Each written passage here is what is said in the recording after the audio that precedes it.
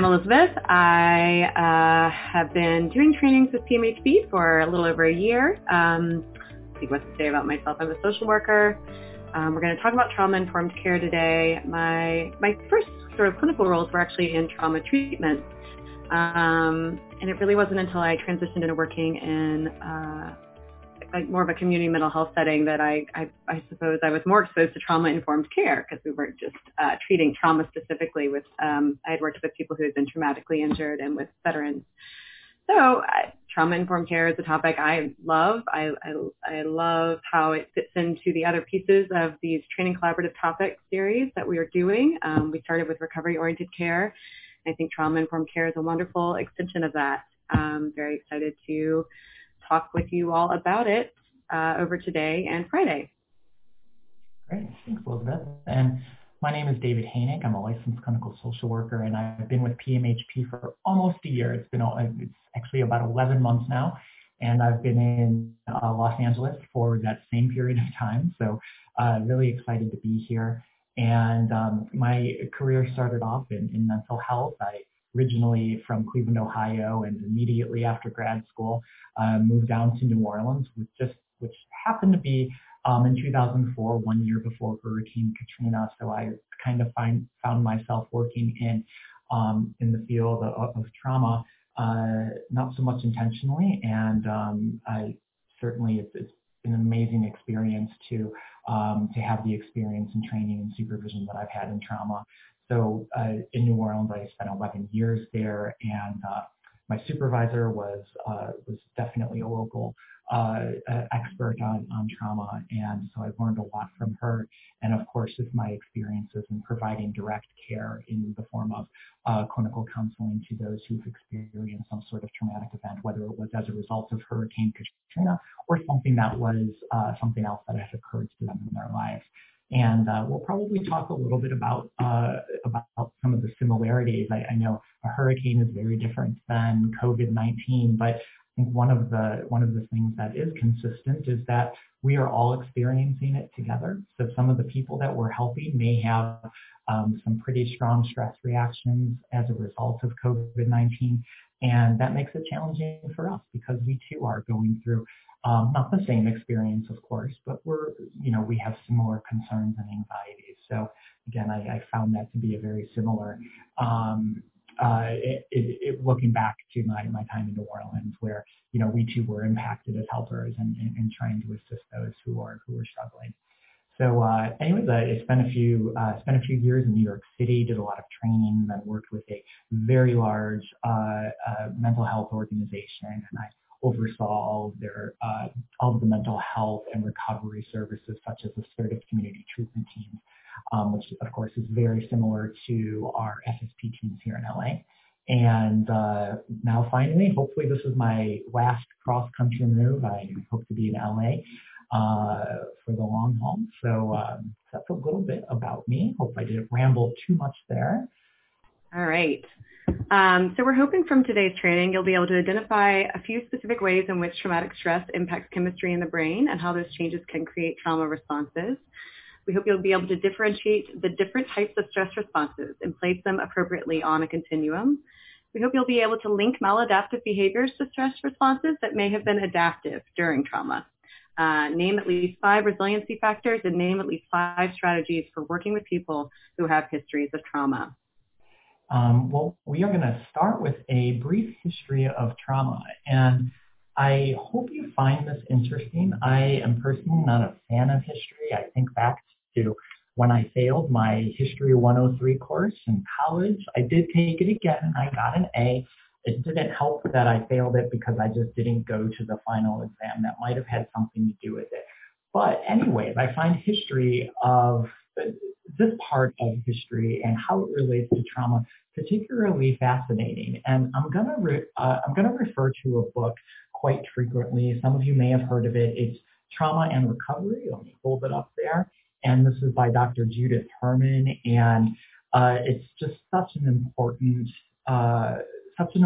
resource for understanding trauma and working with trauma. And in her book, she starts with this brief history, and it's not a very happy history, of course. and it's filled with some really difficult concepts that we're going to talk about. So I apologize for starting off with some difficult stuff right off the bat, um, but again, I think it's incredibly relevant. And something else that I think is really important to mention is that, I am coming from a feminist perspective through this piece here. And I just think that's important to acknowledge and keep in mind. And I think you'll understand why as we start to go through some of this history. So early in the 1880s, you'll see on the screen, this is a photograph from, I believe it's from Paris, France. And the artist was trying to demonstrate, trying to capture what hysteria looked like. Now, hysteria was what some of the how they were describing some of the symptoms of trauma. People didn't know exactly what it was, but they certainly targeted it towards women. And now Freud, who was really instrumental during this, of course, as many of you know, during this time frame, starting off with doing research on this hysteria, trying to figure out what it was. And from that research, of course, was born out psychoanalytic theory. Now, we're not going to talk much about that today, but we are going to talk about maybe some of the things that we didn't necessarily know about Freud and some of his colleagues, some of the things that we don't always speak about. So as Freud was doing his research and as he was studying women who demonstrated these really seemingly bizarre symptoms that they called hysteria, he started to recognize that a lot of the women were reporting that they were victims of trauma. Now, it wasn't shared in that context. They might have reported how they have been physically and sexually abused, whether as children or in their relationships with their husbands.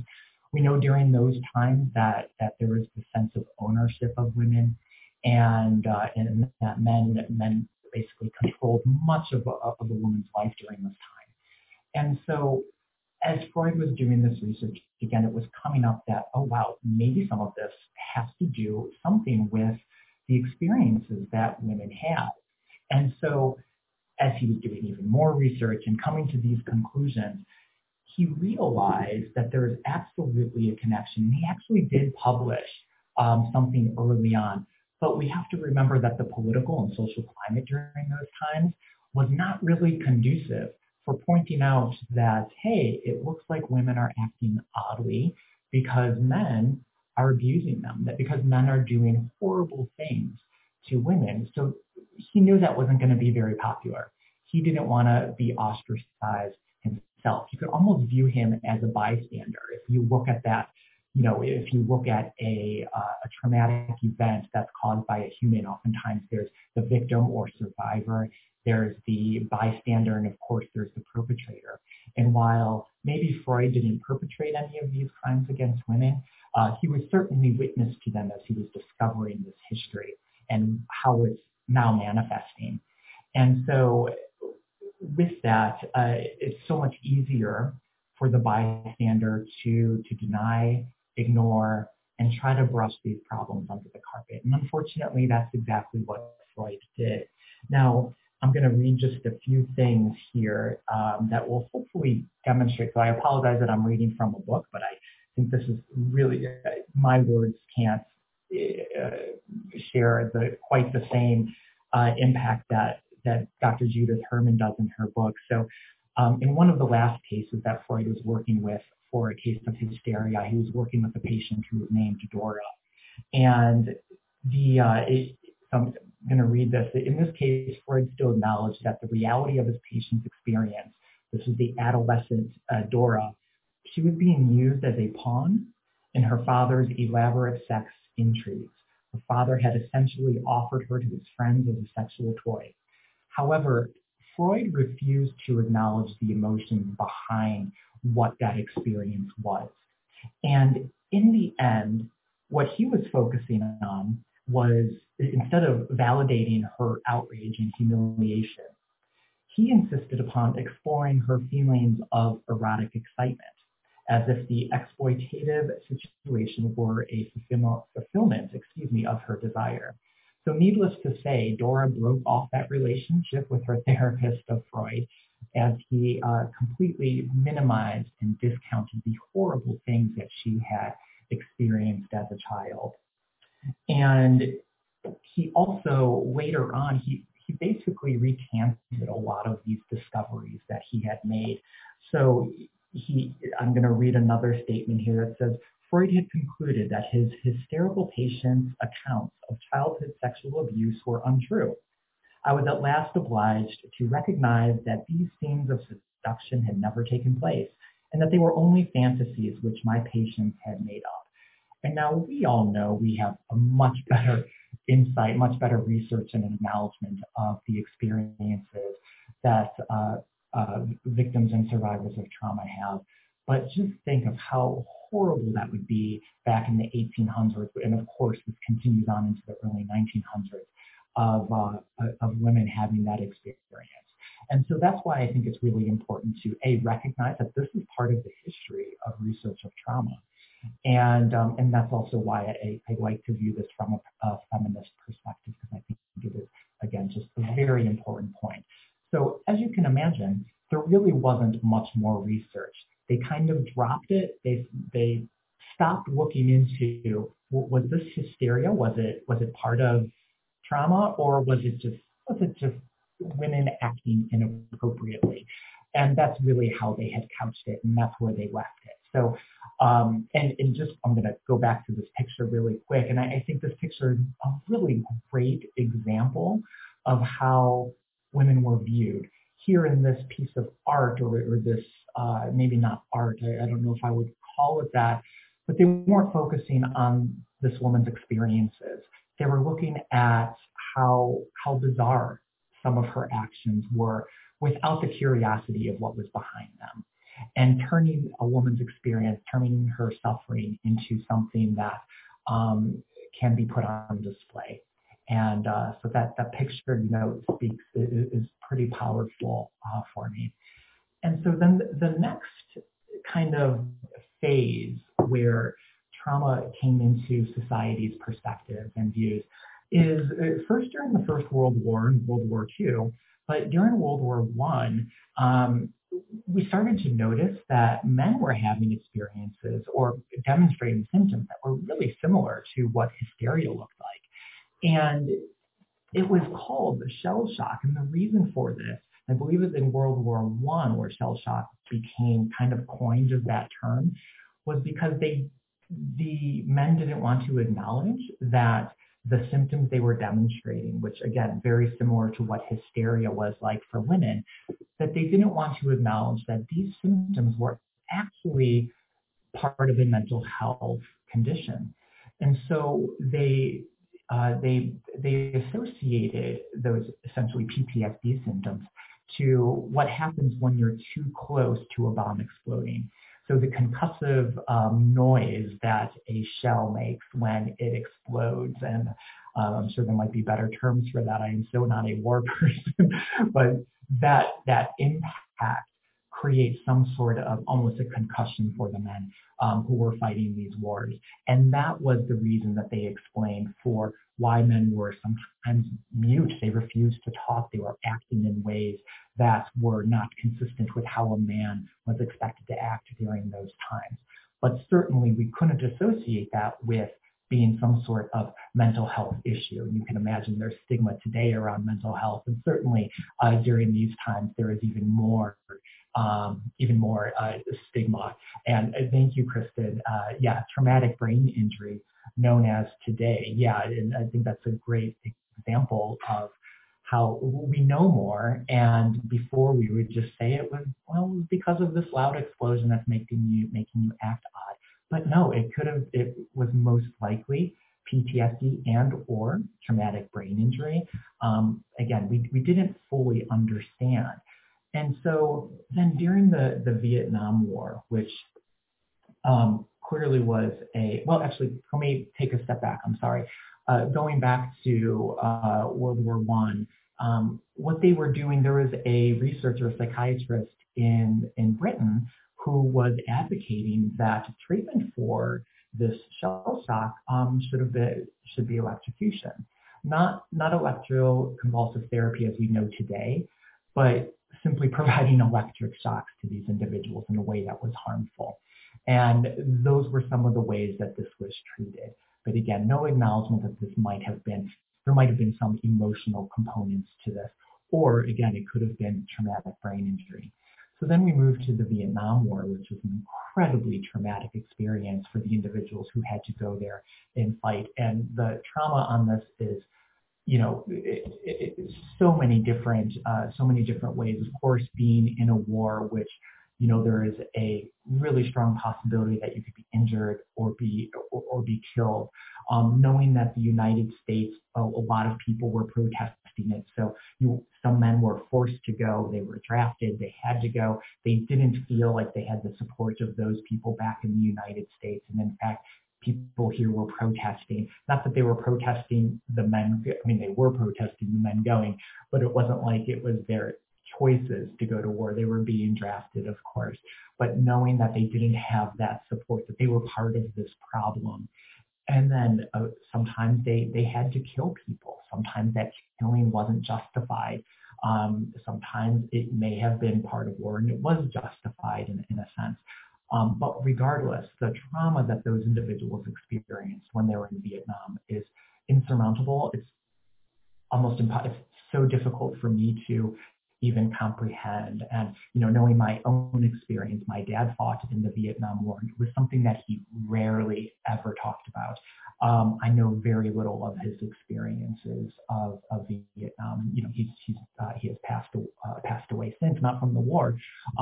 But yeah, I sometimes think now that I'm learning even more about trauma, like what some of those experiences were like for him.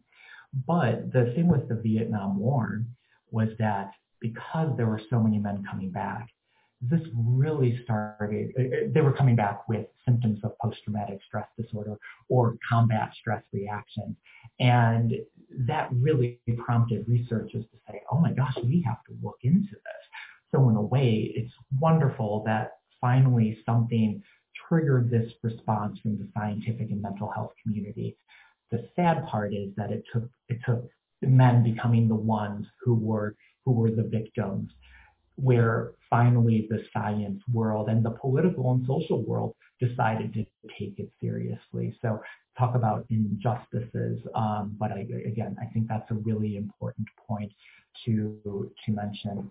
And then really the third one, which kind of coincided, the third event and political movement that really accelerated research and knowledge into post-traumatic stress disorder is the women's liberation movement in the 1970s. So again, it coincided with the Vietnam War ending, and women were taking a stand. People of color were taking a stand. They were sick of being treated as if they were less than men in society. African American women were sick of being treated as if they were less than any other human in society. So and women were sick of being sexually assaulted and having no discussion of that, not being able to talk about it without being called a liar, without being called a manipulator, without being told that you're someone who's making stories. So these events, starting back to this concept of hysteria with Freud and his research and then his recanting of that research, and then the wars where it started to show that, wow, this isn't really just something that women deal with. We're starting to see men suffer from this. And then the women's liberation movement, where finally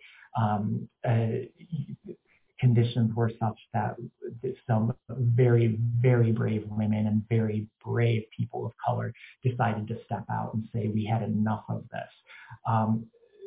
These three things really sparked and have laid the foundation to where our research is now. And thank God we are in a much better place. We are still not perfect.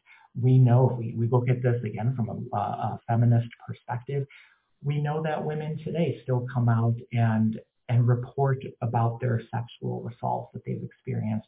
And we see very openly how they are often shut down. So there's still a long way to go on that front, but there is now lots and lots of research out there that demonstrates that PTSD is a real thing, that trauma truly does impact how we think and how we feel and how we behave, and that's part of survival. And sometimes those behaviors may look a little odd, or they may not be in the right context, but it's not something that we can simply sweep under the rug anymore. It's such a serious issue that we have to continue working towards. So I do want to quickly read a poem, and this poem is from the.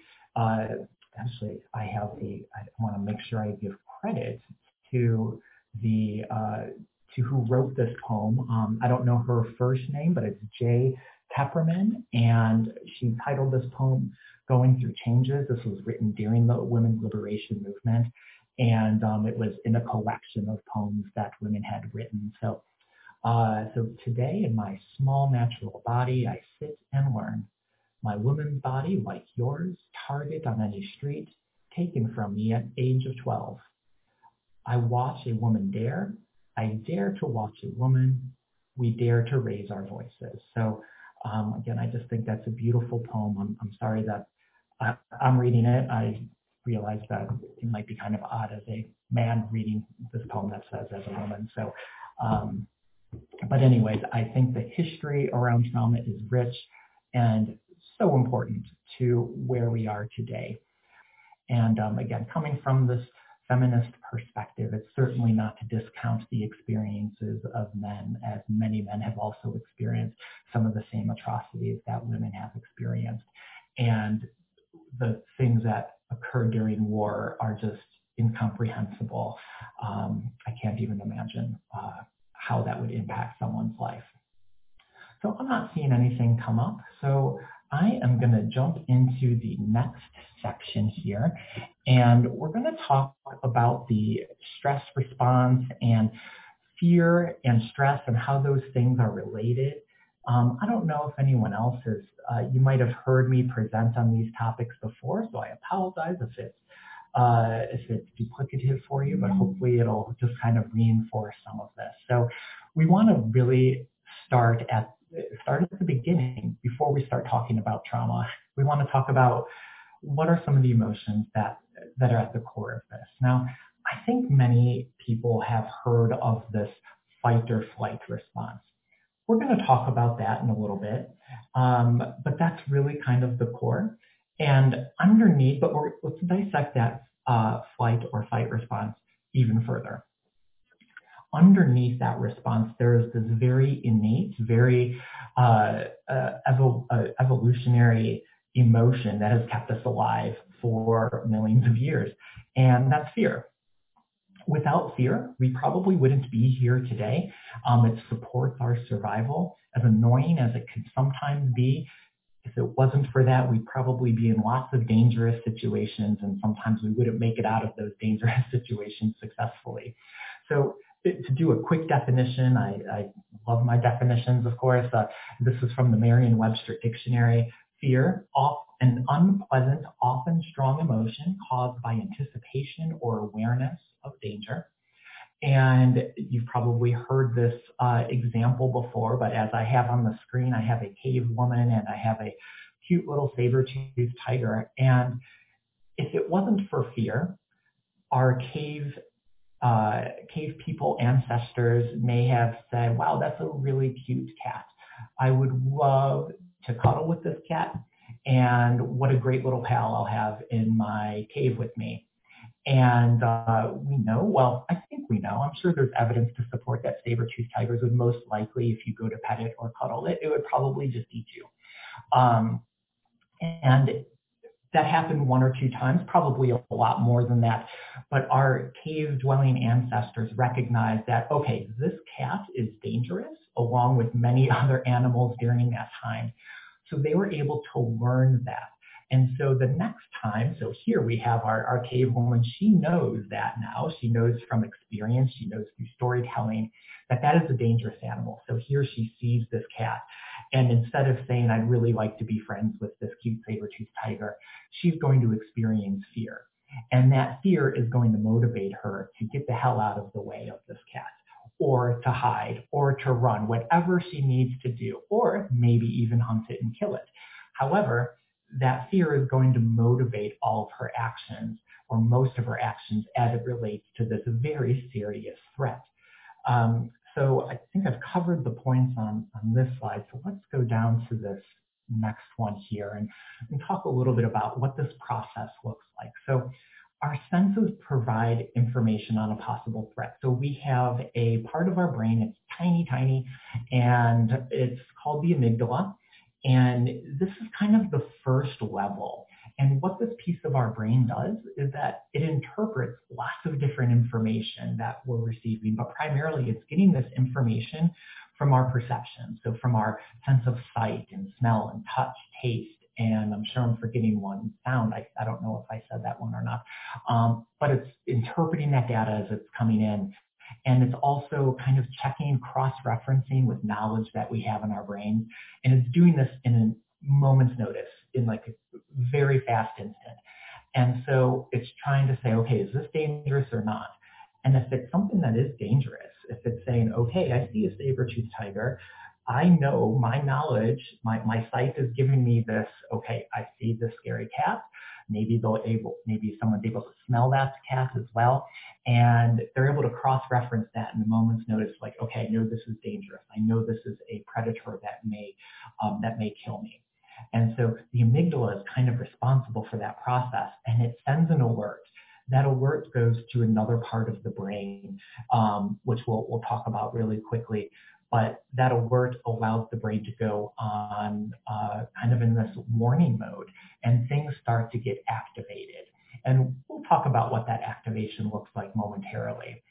So, but what I'd like for you to remember during this, on this slide, is that the amygdala sends this alert based on information and perceptions available. It does it almost instantly. So sometimes there might be a false alarm. Our brains aren't perfect. Sometimes our brains may say, I'd rather be safe than sorry, and here's an alarm, and you figure it out from there. But again, it's all with the intent of keeping us safe. And so now why don't we talk about what happens after that message is forwarded. So the hypothalamus, that's another part of the brain, and it controls, you could view it as like kind of a control command center. And it's not necessarily, it's not the autonomic nervous system, but it controls, it helps, it activates that nervous system. And the autonomic nervous system is really, really complex. I have tried so hard to understand it. My partner is a primary care physician, and he's tried to explain some of the things to me, and it's so hard to wrap my head around how complex these systems are. But it does have two systems. And the first one is the sympathetic system, and then there's the parasympathetic nervous system. The sympathetic nervous system is the one that gets activated when the amygdala sounds that alarm. And so the hypothalamus, it says, okay, I got the alarm. Thank you very much, amygdala. I appreciate the information.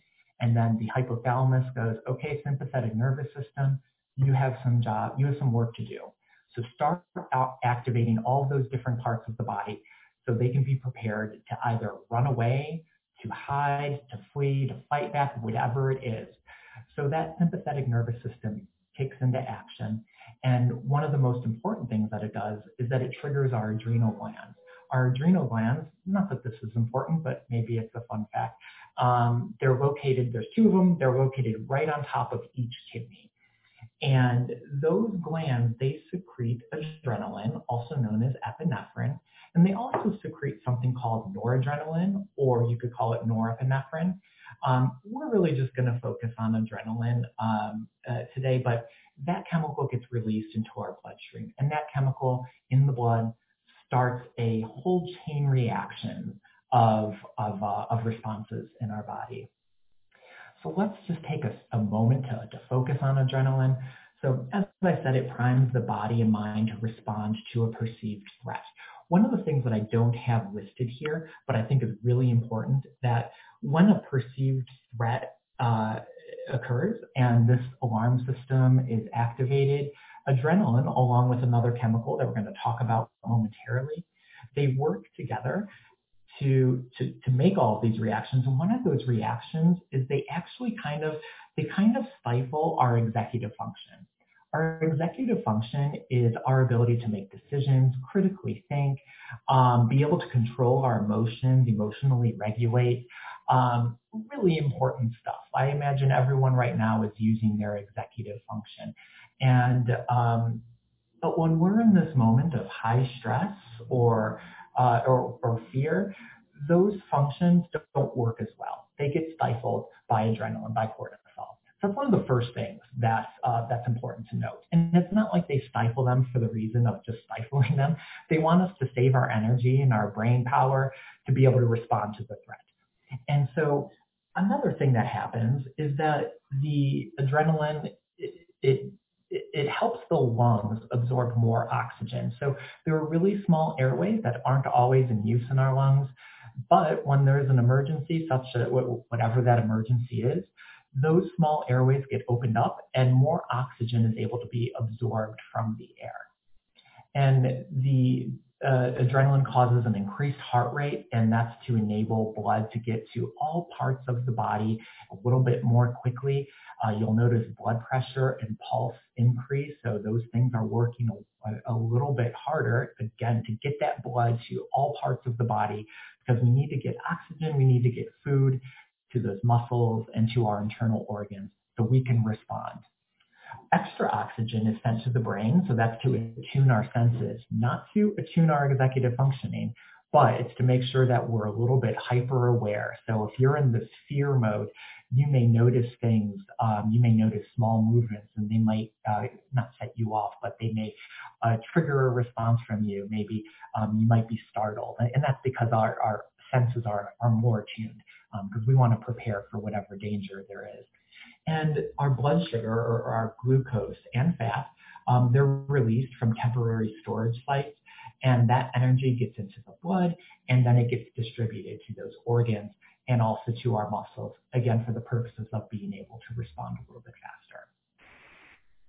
Now's the time to kind of talk a little bit more in depth to the fight or flight response. Some of you may have heard that there's actually like this third component. You could run, you could fight, or you could freeze. And I personally don't like to view those three things together, because normally what happens, freeze comes a little bit later.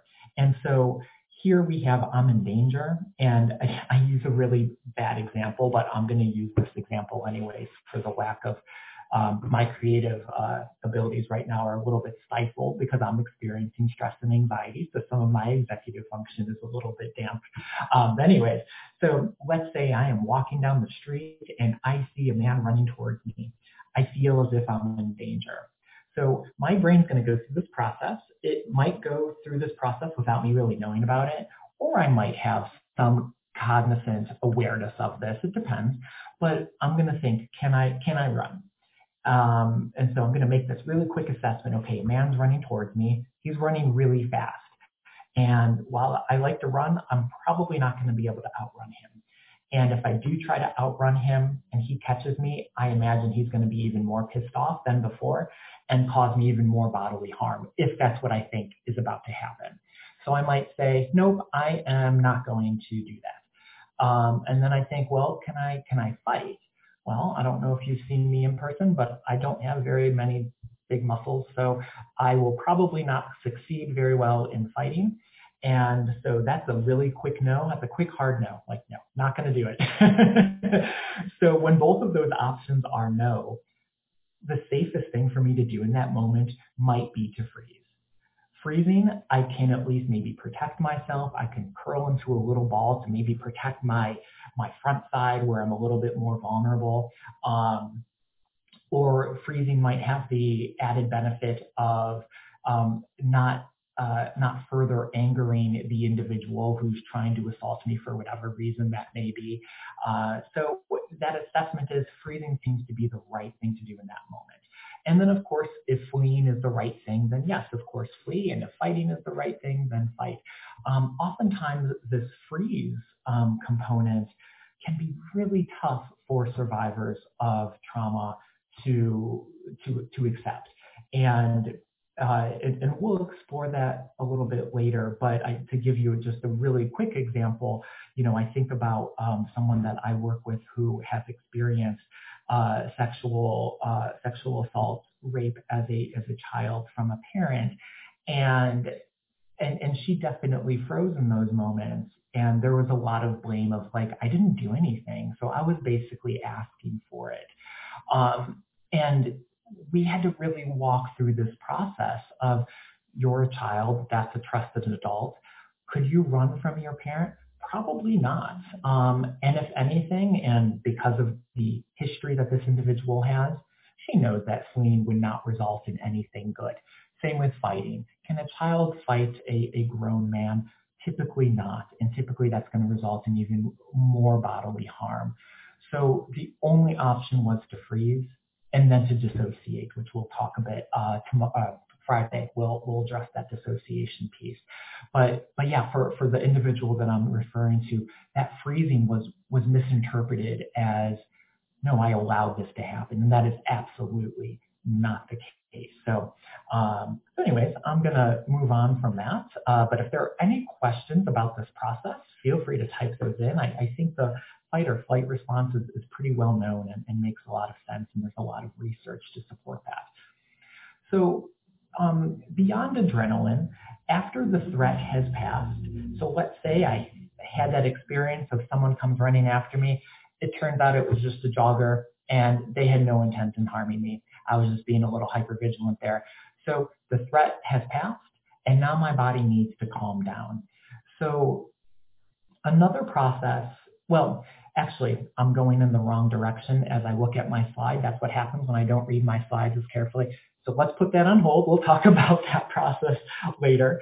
So let's say that, the immediate threat has passed. Maybe this individual who is chasing me is, I don't know, maybe he's still around and, he hasn't assaulted me, but I'm still really fearful. So like that immediate alert has had occurred in my body, but now my body still wants to be on alert because my body doesn't know what's happening. So my brain's going to introduce even more and additional hormones, and the one that we're going to focus on is cortisol. And what I have on the slide here is really confusing, and so you don't need to necessarily read or remember this because it's a really complex process. It's like the hypothalamus releases one chemical, it goes to the pituitary gland, which releases another chemical. The end result is that cortisol gets released into the blood. And when cortisol gets released into the blood, it has some of the similar effects of adrenaline, but it works in very different ways. It's a hormone. It keeps our body alert. We have cortisol in our blood pretty much all the time, but depending on what level. If you're really stressed out, most likely your cortisol levels are going to be a lot higher. And one of the things, I alluded to this earlier, but cortisol, one of the impacts that it has, and this was really helpful, but also creates some of these traumatic memories that I believe Elizabeth is going to talk about later this afternoon, is that it makes our brain create these snapshots of what's going on. And those snapshots are super important because they keep us safe in the future. So if I see a man running at me, cortisol's kicking in, it's taking all of these snapshots and it's putting those away in storage. So that way, if I'm in this situation again, I'm going to remember like, oh, I remember this happened before. This is dangerous. I have to get out of here. And so again, it's a really helpful thing. However, because they are snapshots, sometimes it doesn't capture everything that's in that perception. Maybe it's going to capture that there is a man running and that it is a sunny day and that there's loud music playing, and those things get bundled together. And that's kind of an odd memory. The music doesn't really have anything to do with it. The sunny day doesn't have anything to do with it. But for whatever reason, those get bundled in with that memory. And so we're going to review this later because we're going to talk about how these things can serve as triggers. Okay? And cortisol, it does have harmful effects when it's in our body for for a certain period of time and when it's at elevated amounts. And I think the one that I think that a lot of times people really resonate with is how cortisol, it contributes to us carrying additional fat around our abdomens. And the reason for that is it wants to make sure that we have enough food for our stress response. And it wants to store the food in a centrally located spot. And well, there you have it. It goes into our tummies. And sometimes someone can be in really good physical shape and they exercise every day, their diet is really good, and they're like, why can't I get rid of this belly fat? It might be interesting to look at how much stress that individual is experiencing and what role cortisol is having in that. So not only can reducing your stress, obviously it feels better to not have stress, but it does also have a lot of really important impacts on our physical health and, of course, our mental health. So that's the one thing I wanted to mention about cortisol. Other than that, it definitely causes an increase in blood pressure, and we know that an increase in blood pressure over a period of time, it makes our hearts tired. And we know if your heart is always overworking, that could set us up for some health conditions down the road. And same with blood pressure. It's our cortisol increases our blood pressure. If we always have a lot of cortisol, if our blood pressure is always a little bit elevated, that has impact on our kidneys. It has an impact on our brain. It has an impact on, this is kind of an odd one, but even our eyes, because there's a lot of really tiny blood vessels in there. And our blood vessels were not made to constantly get this huge pressure of blood there. I mean, it's okay occasionally, but if it's constant, that's going to start to deteriorate those organs. And so that's, again, just a really important thing to keep in mind when we talk about stress and cortisol. And I know I'm interchanging stress with fear. And so when we get into the stress section, I'm going to talk a little bit more and hopefully bridge that gap. So I do see a question here, and I want to address that. So Tony, thank you for writing this. It says, so how does that relate or integrate into current social belief systems, such as when a white woman feels threatened when she sees a black man immediately, locks their car doors, etc., and she hasn't even been attacked by a black man in her life? Where does our teachings by parents, media, etc., have a part to play in our brains? The thief threat, I understand. I just want to know, when occasions like this happen, does it have to do something with our brain function? So, oh my gosh, it is such a good point, Tony. So yes, I'm so glad you said that. So let's take my example, and let's say that, this man running at me, he's a black man, and I've never been attacked by a black man before, but I've certainly seen a lot of that on the news. Let's say that I have a lot of racism in me.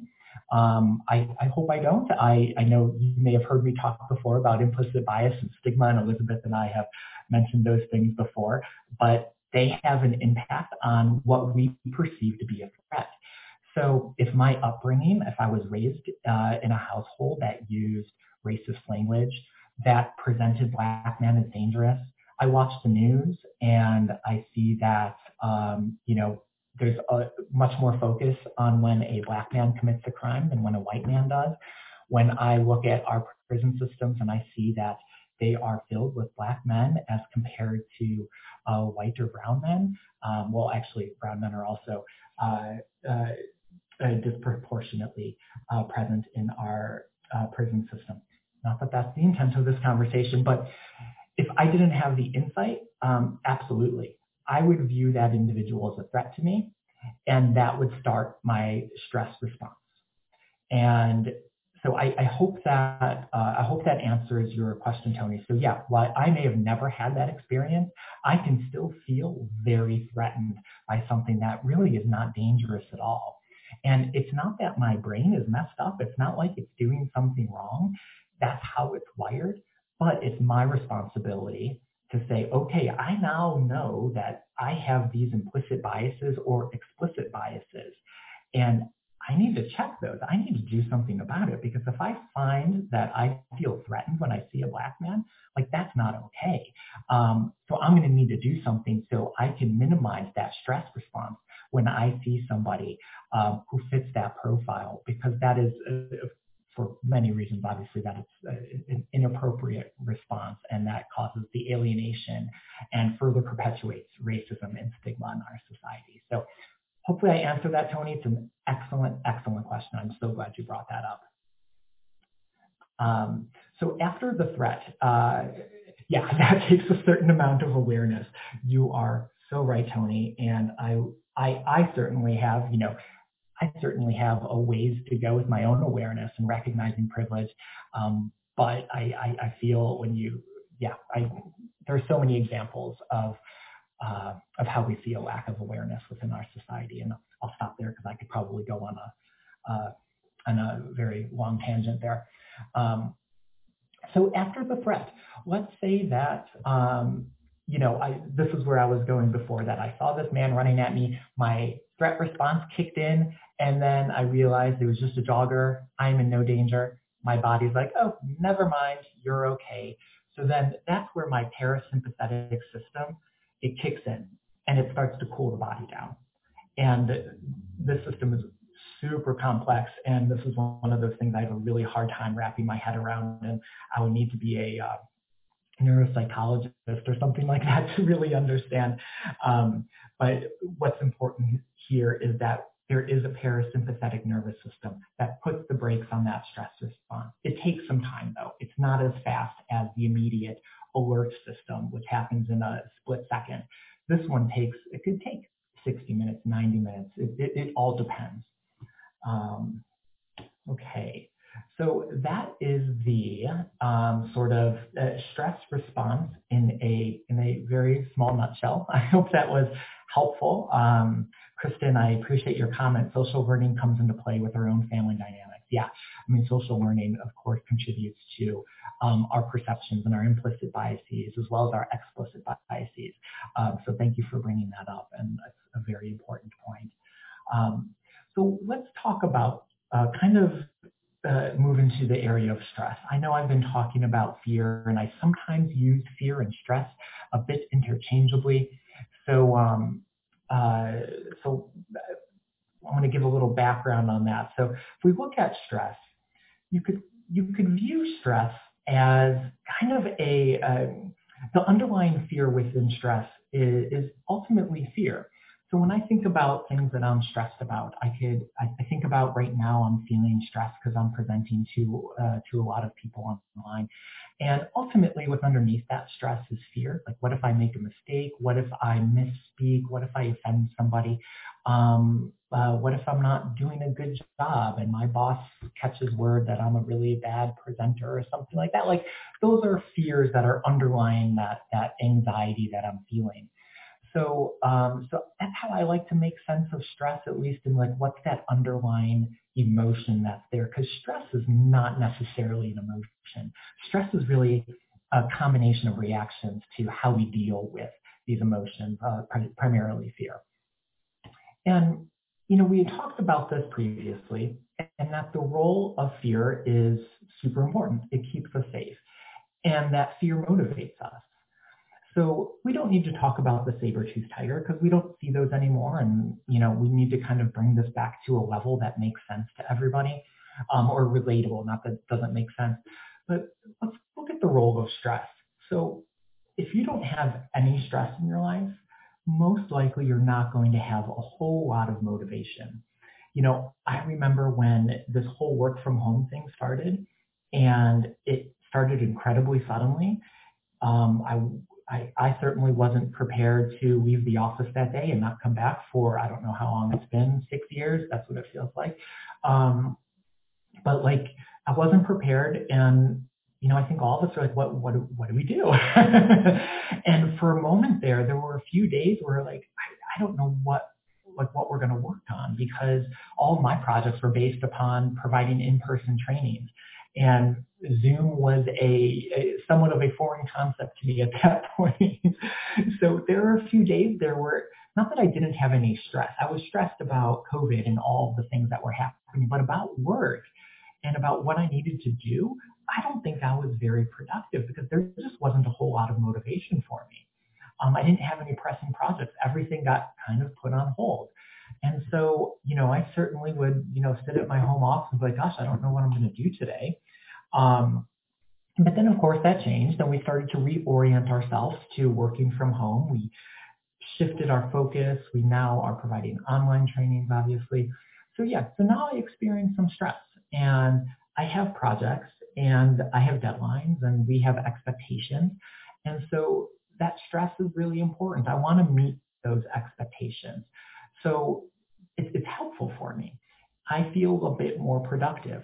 I don't know if anyone else is like this, but if you don't give me a deadline and there's really no indication of when you want something done, well, I am in no hurry to get it done. I will take my time, or I might not do anything with it at all until someone says, hey, what about this project? Like, oh, did you want me to do something? Because I didn't do anything. I need that stress to motivate me. And I didn't include this on the slide, but stress is produced when there are changes in our environment or when there are demands placed upon us. So those two things, whether there's change or demands, those things are going to produce that stress, and that's going to motivate us. Now, we get to this point where you have enough stress that you're performing optimally. You're not overly stressed. You're not worried. You're not feeling paralyzed. You're not feeling fearful. But you have pressure. You have demands placed upon you.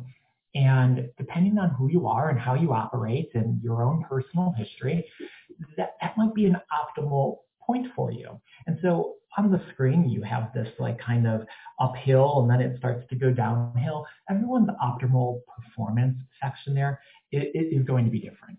And that's okay, because we are all different. We all have different reasons for why we feel stressed during certain times, and we'll talk more about that. Now, let's say I'm at my optimal performance now.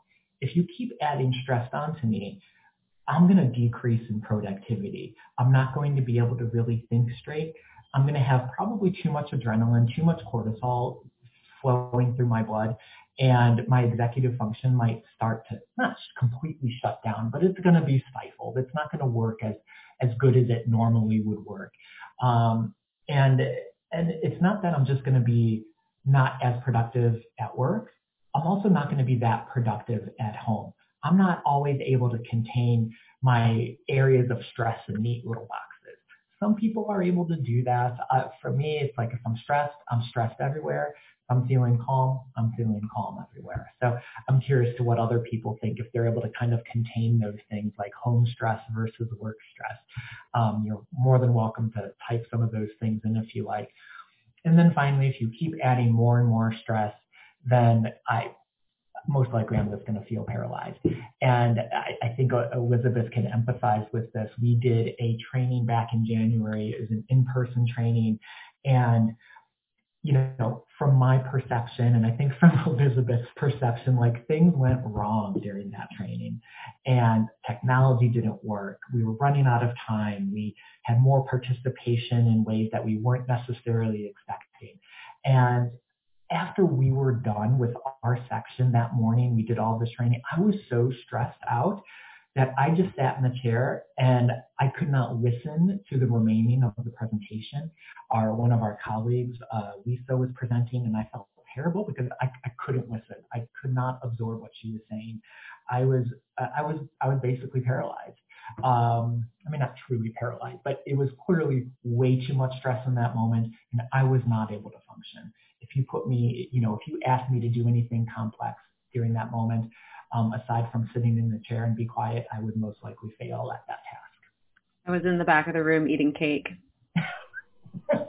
So that was my stress response. I think I eventually did go to the cake, but I was even too paralyzed to get to that point. I'm always able to go to cake eventually.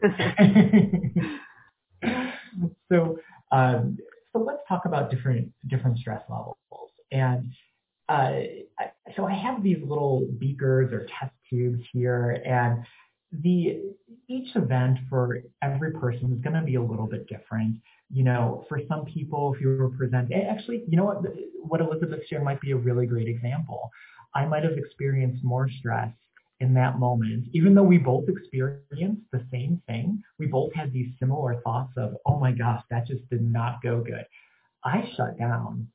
Elizabeth was still able to go and eat some cake. She didn't completely shut down. She was able to maybe use a coping mechanism. And I don't know, Elizabeth, if that is a coping mechanism. That sounds about right. Yeah, it was Okay. having caffeine and cake, and I was still able to somewhat engage and listen. Yeah, I was probably like maybe 1, 2, 3, 4, 5, 4, in the middle there somewhere. Yeah, and I think I was probably just a step above where I just kind of shut down.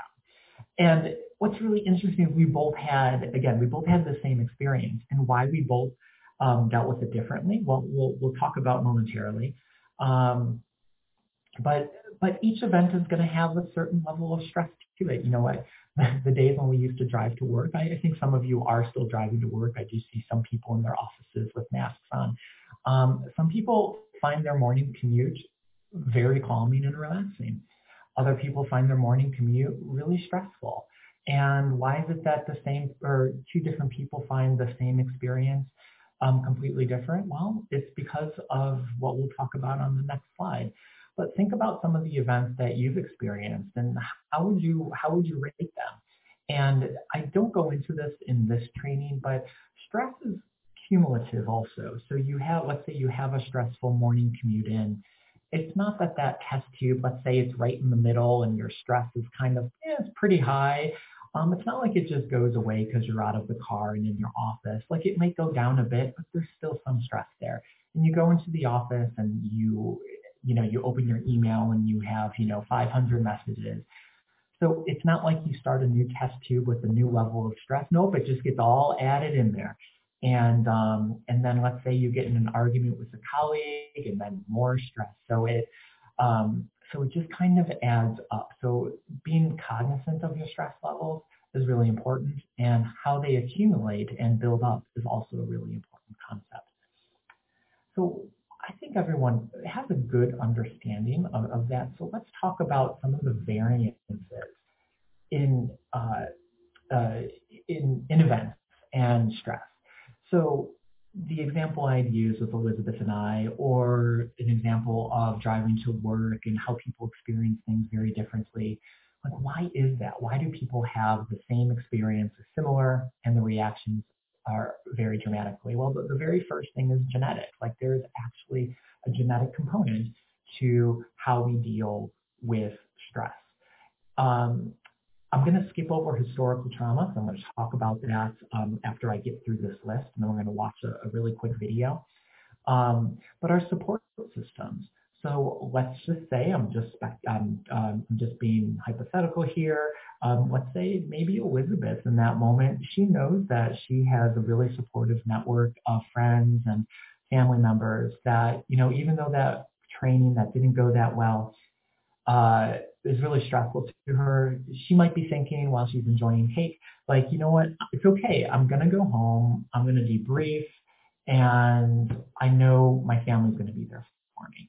And maybe I'm thinking, I have nobody to talk about this with. I know when I'm feeling these sort of experiences, they just stay with me because I don't share them with anyone. I don't have that support. So maybe we don't actively have that conversation with ourselves in our head, but that information is still there.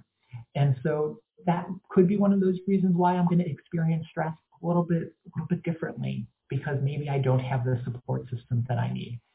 Now, if we've previously had experiences that were stressful, or maybe we've even experienced trauma previously, that's going to impact how we deal with present situations and stressful situations. There might be some triggers in there that cause us to react in a certain way. There may be similarities. I know I had mentioned that kind of the similarities between Hurricane Katrina and COVID-19. While they're very different, I certainly think a lot about my experiences during that time, as COVID has been, as the world is adapting to COVID and things changing. And so that might that could possibly make me a little bit more stressed out than somebody else as it relates to COVID-19. So again, just examples. Mental health, depending if somebody maybe already has an anxiety disorder or somebody has major depressive disorder or maybe even an adjustment disorder, whether it's present or in the past, having some sort of mental health challenge can change the perception of our experiences. Coping mechanisms, perhaps, if I'm feeling more stressed, it might also be because maybe I don't have any coping mechanisms that are healthy and adaptive to the situation. Maybe I don't know how to do deep breathing. I don't know how to journal. I don't have that insight that we kind of had talked about before. Whatever that is, if depending on our coping mechanisms, we may experience stress differently. And then, of course, the availability of resources. And some of those resources might be social support, like we had already talked about. Some of those resources might be financial in nature. And so, experiencing COVID can certainly bring up those differences where somebody who doesn't have financial resources, the threat of losing their job or being furloughed or laid off is going to be way more stressful, most likely, than somebody who has lots of financial resources. And if they lost their job, no big deal. I have a year's worth of savings that I could live off of, and I'll be fine. And that's going to make a big difference.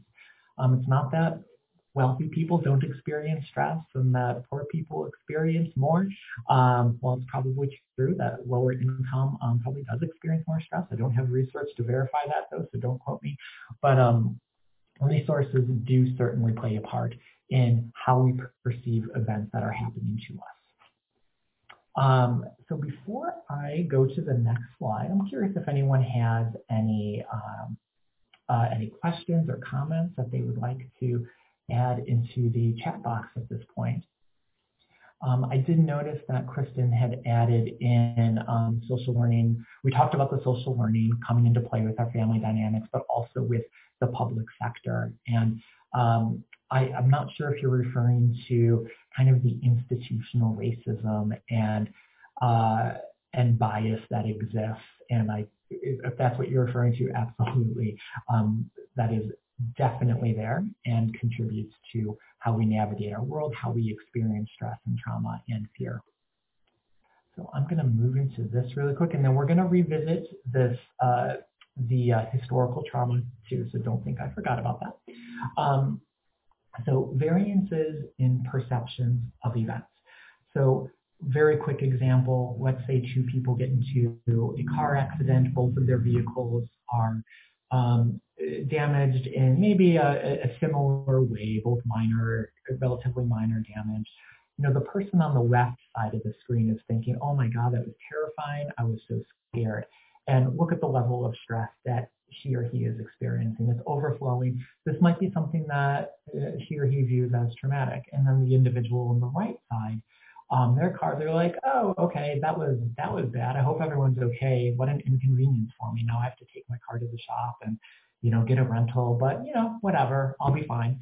So, we don't know the backgrounds of these two individuals, but it's to demonstrate that these perceptions of the same event can be vastly different. And actually, I have a more realistic example of a car accident. Some months ago, my partner was rear-ended on the highway. It wasn't bad at all, and he wasn't stressed out. But the person that rear-ended him was absolutely feeling overwhelmed and stressed out. And when you look at them, when you look more at what was going on, the young man who rear-ended my partner, he's 18, he lived in San Diego, he was in LA just for the weekend, he had his dad's truck, and so he had all of these other demands and expectations of, oh my God, I'm going to be in trouble, oh my God, this is an old truck and it's going to be really difficult to fix and repair, and I'm 2 hours away from home, and my partner's thinking, oh, this sucks, I really hate this, however, I'm okay, my car will get fixed. I'm only 10 minutes from home. It's not a big deal. So again, just varying differences there. So I want to move into the next slide, and we're going to watch a video, but I'm going to first talk about what this is, and then we'll watch the video to hopefully it'll make more sense at that point. And feel free to bring some discussion into this, because this is a really important piece of trauma and how we view stress and events in our life. And I probably should have said this before, but I think it's always important when talking about race and bias of just acknowledging privilege. And me as a white man, I've experienced many privileges in my life, and I continue to experience those. And so I'm not always the best person to talk about stuff like this. So I do want to acknowledge that. And so any dialogue would be really, really helpful. And I see some comments that I'll get to in a few moments. But historical trauma is there are events that happened that we weren't necessarily directly a part of in our history. However, they still impact how we view the world today. So the one that there's a few that really come to mind. I think the biggest one for me, though, is slavery in the United States, and slavery all over the world, but certainly slavery in the United States. So, as we all know, the white men captured, tortured, murdered, sold, used African American families, men, women, and children as labor, and horrible things had happened. And it really wasn't all that long ago. Most likely those of you who are on the call today probably did not directly, you were not slaves in your life in that sense. However, would it be fair to say that has no impact on you? Like, oh my gosh, of course not. Of course that would not be fair to say. So when I see for example, I hope I'm able to make this connection clear enough. When I see a white person in a position of authority, I don't feel anxious. I don't feel nervous. And yeah, I'm like, oh, cool. No big deal. I'll do what you need me to do and move on and not think anything else of it. But now I can't imagine what that would be like as an African American person. And we were talking about an African American man earlier on, and how those perceptions can have an impact on and how we respond to stress. But yeah, so let's say maybe I am that white authority figure, and me approaching an African American man, it makes 100% sense for why that individual may be guarded, why he may view me as a threat. Even though he didn't experience slavery directly, it's not like he doesn't know that these things happen, that these atrocities happen in our history. And that person would have every right to feel cautious and guarded and mistrustful of me. And it makes sense that it might take me more time and energy to develop a relationship with this individual, because trust would have to be developed a little bit more. And, and we could see how slavery and the injustices, how they have been continuously perpetuated in our society. And so I'll leave that conversation there. I can't do it justice, and I'm sorry about that. We could also view it, though, from a Native American perspective of how they were forced from their land and again killed, and horrible things took place. We could look at that from a perspective of those who are Jewish and what occurred during World War II and the Holocaust. All of those experiences are not forgotten, and they shouldn't be forgotten. They must not be forgotten. But it's going to guide how individuals who fit within those particular categories, and even outside those categories, like these instances are going to have an impact on how we view the world. So with that, why don't we go to the movie? What matters in life is not what happens to you, but what you remember and how you remember it. My dad said when they were growing up, they said, we used to play cowboys and Indians. And he started telling me this story. And we used to fight over, nobody wanted to be the Indian. And he said, I didn't think about that. We'd all play, and I'd always suck it up, and I'd be the Indian. But how ironic is it for a bunch of Indian children to be playing cowboys and Indians, and nobody wants to be the Indian? The introduction of a destruction of culture and loss of what is good. And I asked my dad, well, why didn't anybody want to be the Indian? And I thought I knew the answer. He said, because everybody knows the Indian dies. And that already in his generation, as strong as he was, he received a message as a young child. I received the same message, that it was not good to be Indian.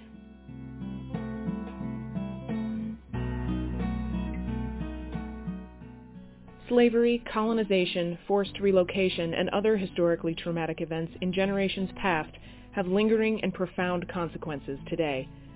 But what is historical trauma? Historical trauma has to do with collective, cumulative emotional wounding over and across generations that results from massive cataclysmic events.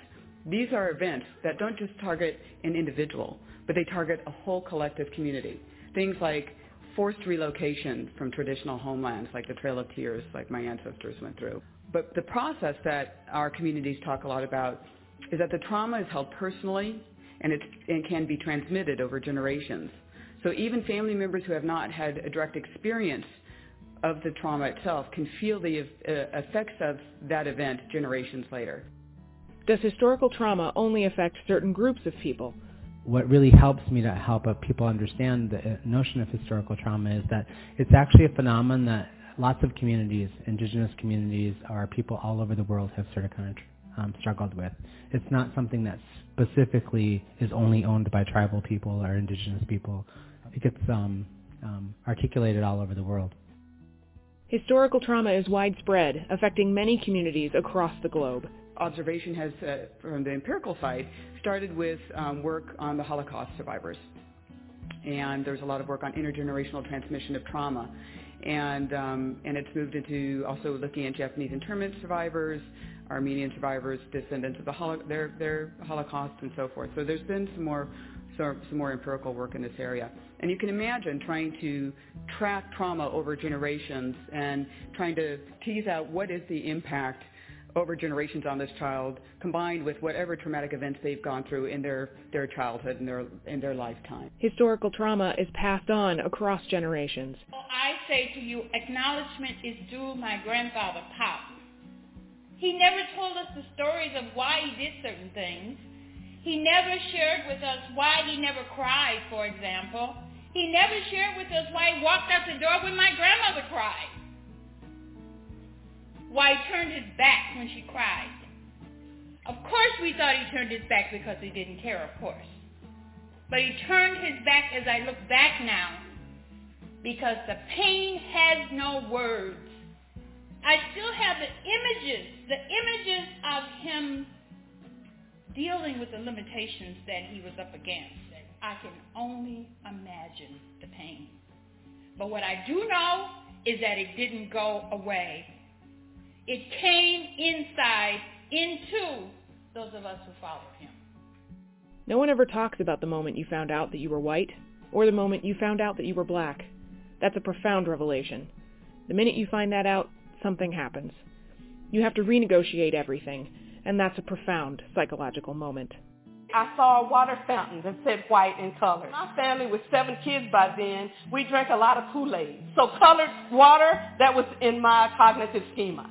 So I go toward this colored water fountain. And while I'm there, just before I get there, there's a little white girl who saw that same colored water fountain, and she was just about to turn the sprocket when her mother came and grabbed her by the arm. And she said, "You cannot drink from that colored water fountain." And she said, "But I want the colored water! I want the colored water! Oh, I want the colored water!" So I knew it must be good. So I run to the colored water fountain, looking for my mom, making sure she won't stop me from drinking. And I turned the water fountain, and it was clear, just like at home. That day, that trauma, I remember to this moment. For African American communities, historical identity and understanding is inextricably tied to the reality of enslavement. It ties us to enslavement with what an awful terror, 400 years of trauma we experienced. And for us, we talk about it as being utter cultural erasure.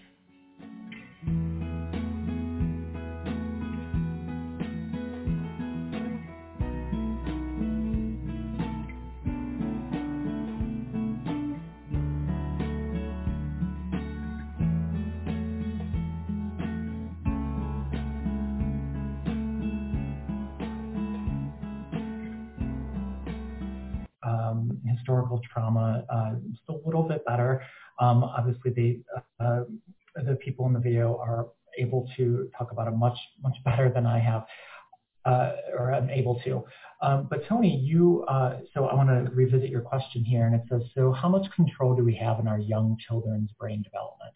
And also, is it realistic to reach for the goal of raising a child that experiences less stress, racist thinking, more empathetic, etc.? And it's a really big question, and if anyone, I would love to hear from some of the individuals who are also on the line. But I do feel that we have some control. However, we know that our society, we know that institutions and media and peers and everything is coming from a variety of different lenses. We can't control everything that a child takes into his or her reality. So I think the most important piece is first acknowledging that it exists, acknowledging our own biases and role modeling for children, that it's okay to talk about our biases and acknowledge them. And what's even more important is how we respond to them. And again, I guess being a role model there is really important, but also acknowledging and teaching children about how difficult and how hurtful society can be. So I'm not doing the best job of answering this, so I would love to hear what other people are able to contribute there. Yeah, I would love to as well. I think in our group at UCLA, we constantly are chatting about the fact that none of us specialize in child and family work. We all work with adults, so this is definitely out of our purview. I will say, and this is less helpful on how would I say this? More helpful on maybe the understanding the sort of neuroscience behind children's developing minds.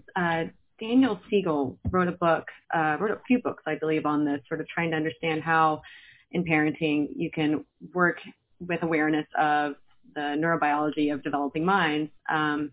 This stuff might be of interest, but I don't think it has any sort of socially just content in it whatsoever. And then I guess, similar to what David is saying, I guess there's that hope that through modeling and through modeling empathetic behaviors, talking about things with children, with anyone, and with adults as well, sharing perspectives and addressing bias, calling out oppression, things like that, that hopefully doing that in a way that is open and not shaming, that is the best chance of helping to raise children that will become adults that will not perpetuate oppression and trauma. Yeah, thanks, Elizabeth. And a point you had made that I think is very valuable, and it was all very valuable, but the one that I just want to emphasize is being able to correct and being an advocate when we see injustices happening, as opposed to being that bystander who doesn't do anything about it. I certainly can think many times in my recent and not so recent history where I was the bystander who didn't do anything about it. And so that's a missed opportunity for me to have changed someone's perceptions, even if it's just a little bit. The example, I've shared this before, the example was a bias against homeless people, and my partner's nephew was with us. We were showing him and his dad around LA, and he had made a comment. I think he's 8 or 9 years old, and he made a comment about how homeless people often have cell phones, and if they're homeless, why do they have cell phones? And I felt my stress level go up, and I didn't interfere. And that would have been a really good opportunity for me to provide some education on how we view our homeless population, and people who are homeless have every right and deserve to have a cell phone, and more than that, way more than just a cell phone. But yeah, I knew I would have probably said some bad words, and I wouldn't have done a very good job of role modeling. So I decided to be the bystander who does nothing. So that was a really good example of what you should not do. Tony, thanks. Yeah, you said that was healing as well as opening up wounds. I'm assuming you're talking about the video. So I hope you'll get some of those stitches that you need as we continue to go through our topic today. So thanks for that participation. I appreciate it. And so with that, it's 2:30, and I think it's time to take a 10-minute break. So let's go to 2:40.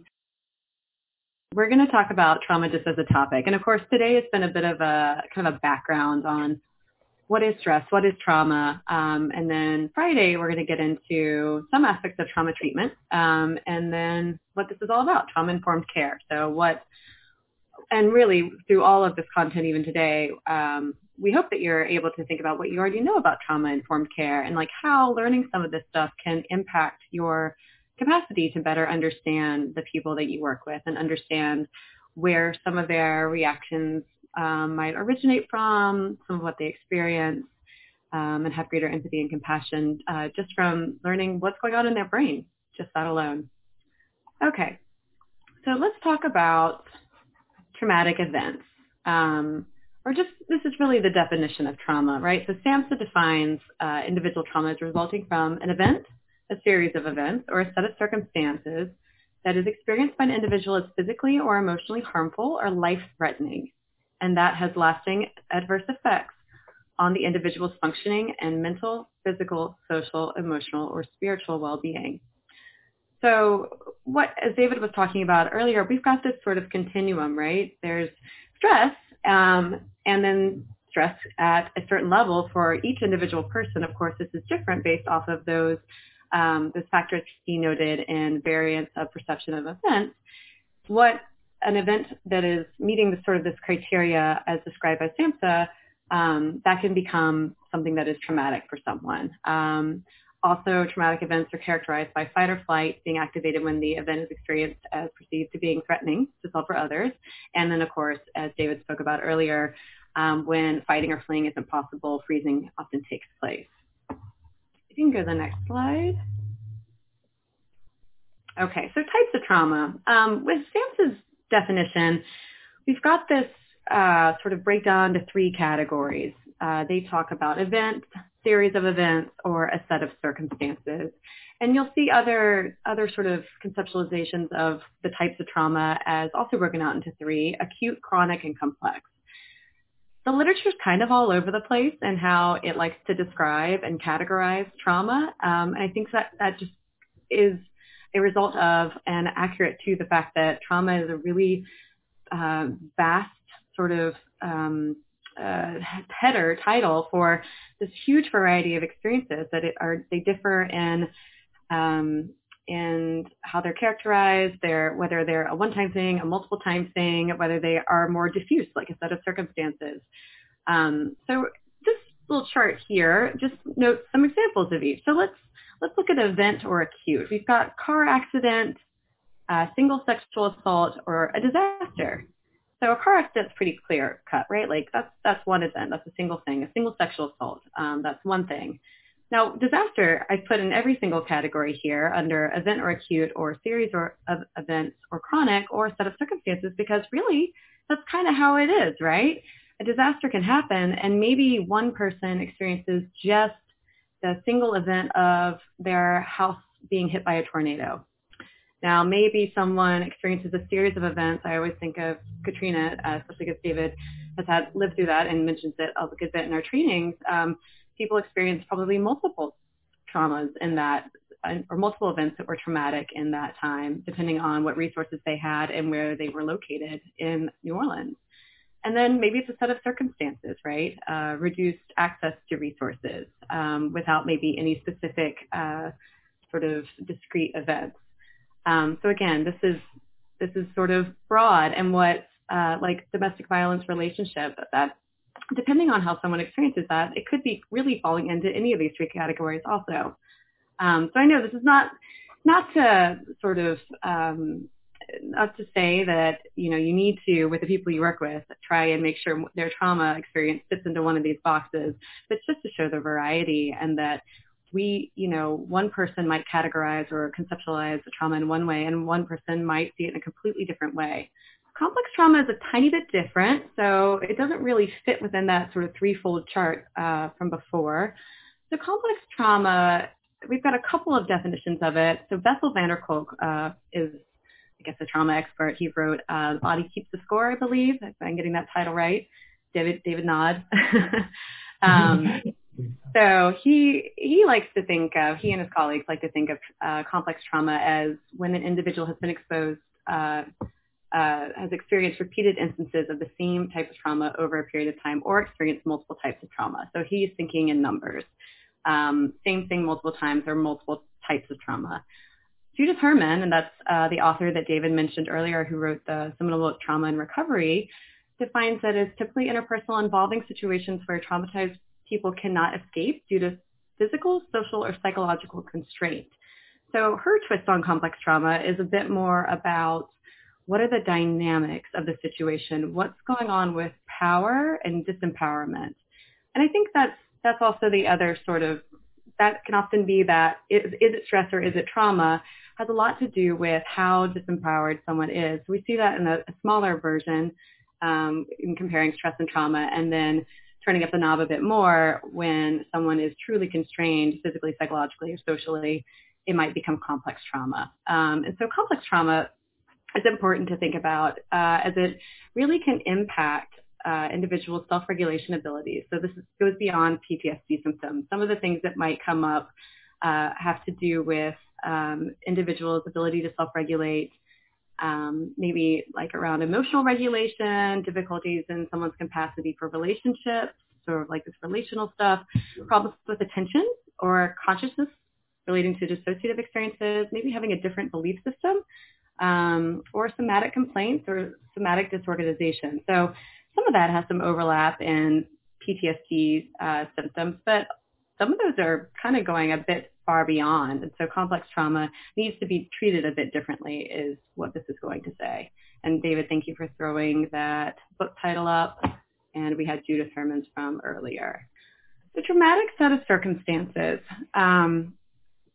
This slide isn't necessarily, this isn't Samhsa saying these are examples of traumatic sets of circumstances. These are ones that we sort of thought about and really wanted to highlight, pulling from a lot of various pieces of literature as things to expand the perspective on what a traumatic set of circumstances could be.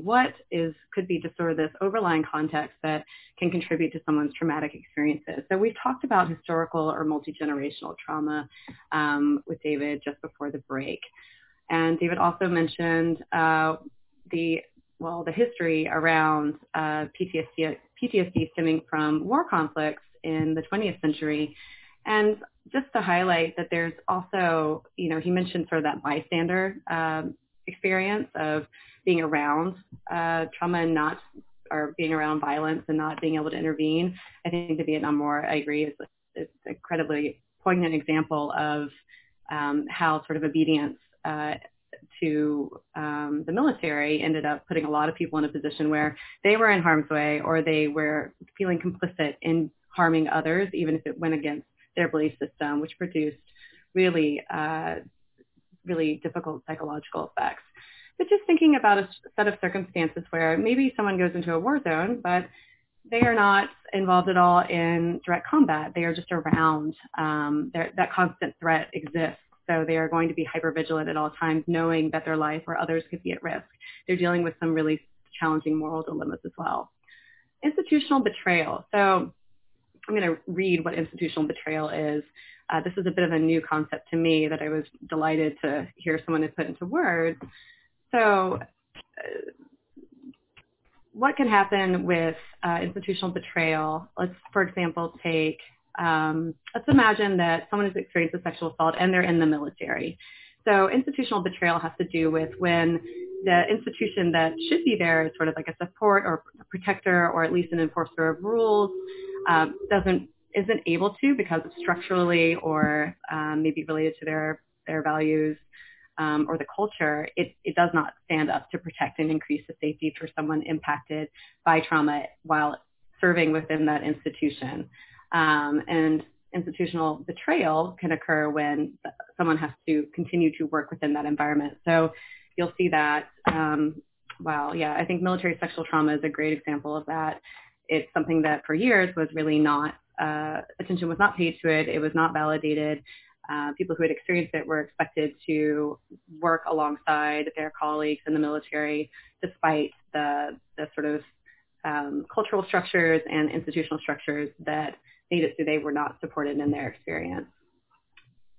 Okay, and talking about communities experiencing oppression. So this overlaps a lot with historical and multi-generational trauma, right? That's sort of the backslash to this other sort of ongoing present time traumatic oppression that occurs to non-dominant communities. So think about this. Think about how oppressed communities experience marginalization and how that can increase their risk for experiencing trauma, and how much it reduces safety and access to resources. So I think about attempts to create power and control imbalances by dominant identities. So groups that, maybe political groups or that want to ensure that institutional racism continues, how that impacts policy and cultural design.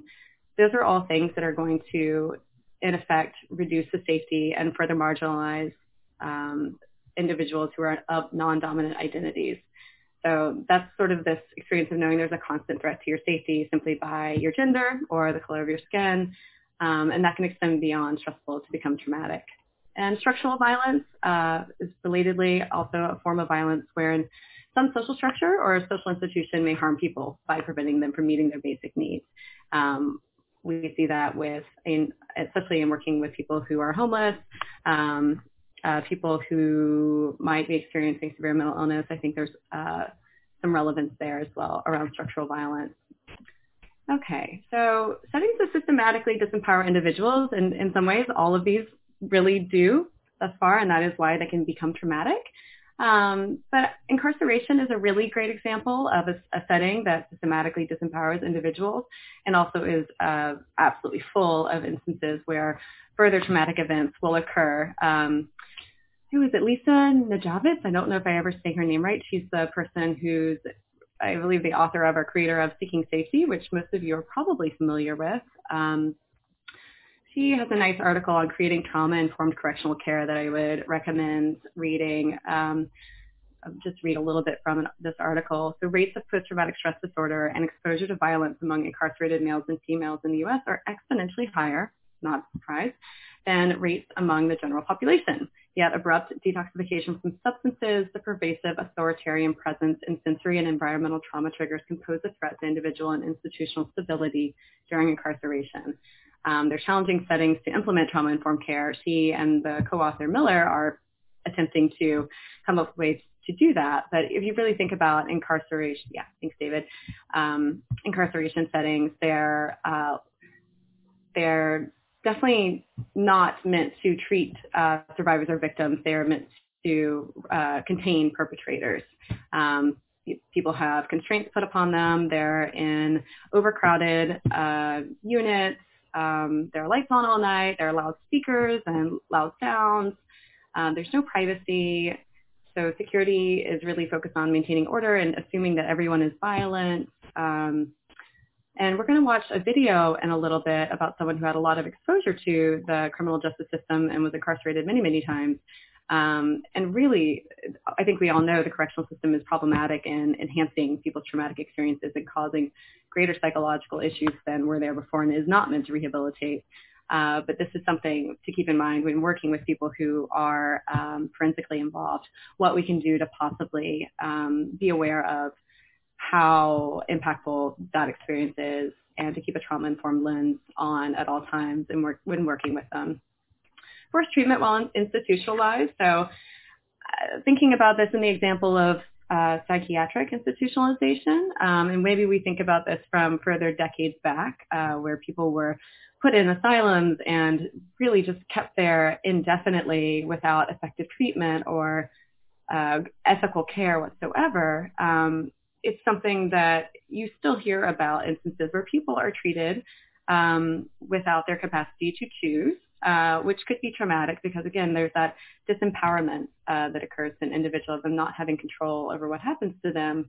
And then we hear also about more extreme cases of actual abuse or assault that can occur in institutional settings, of course. But this is more meant to speak to, again, that continuum of disempowerment and how extreme it can be, or maybe it is just the threat of it ongoing. The threat of forced treatment might be something that's traumatic for an individual. All right, any questions? Any thoughts on this? It's a tricky thing to define such, again, a varied, temporally varied, experientially, and a really subjective topic such as trauma and traumatic events and traumatic sets of circumstances. I'm sorry to interrupt. I was just going to say there is one comment from before just about how a more current example of institutional betrayal can certainly be the police institution. Perfect. Yeah, really, I hate saying really great example, but it's not great, but Right. So what is the police institution is a great example of, oh my goodness. I mean, I'm just looking at this slide and how many, isn't it all its impact on certain groups in society right now? Is it all of those bullet points except for forced treatment? I mean, to some degree, it has relation to or overlap with. It's definitely institutional betrayal fits in there. Communities experiencing oppression. It is certainly a tool and institution that is being wielded unfairly and in an unjust way to certain groups. I think about the current maybe not war zone's not the right term, but the people protesting in Minneapolis right now and the treatment of the police against citizens trying to protest for what they believe in feels a little bit like that. And it's definitely echoing the historical trauma that the groups that are targeted by police brutality experience. Thank you for that comment. I'm sorry, I read over that. All right, traumatic memories. So just like David, I'm a social worker. I am not a neurologist, neuropsychologist, neurobiologist. I am not a psychiatrist.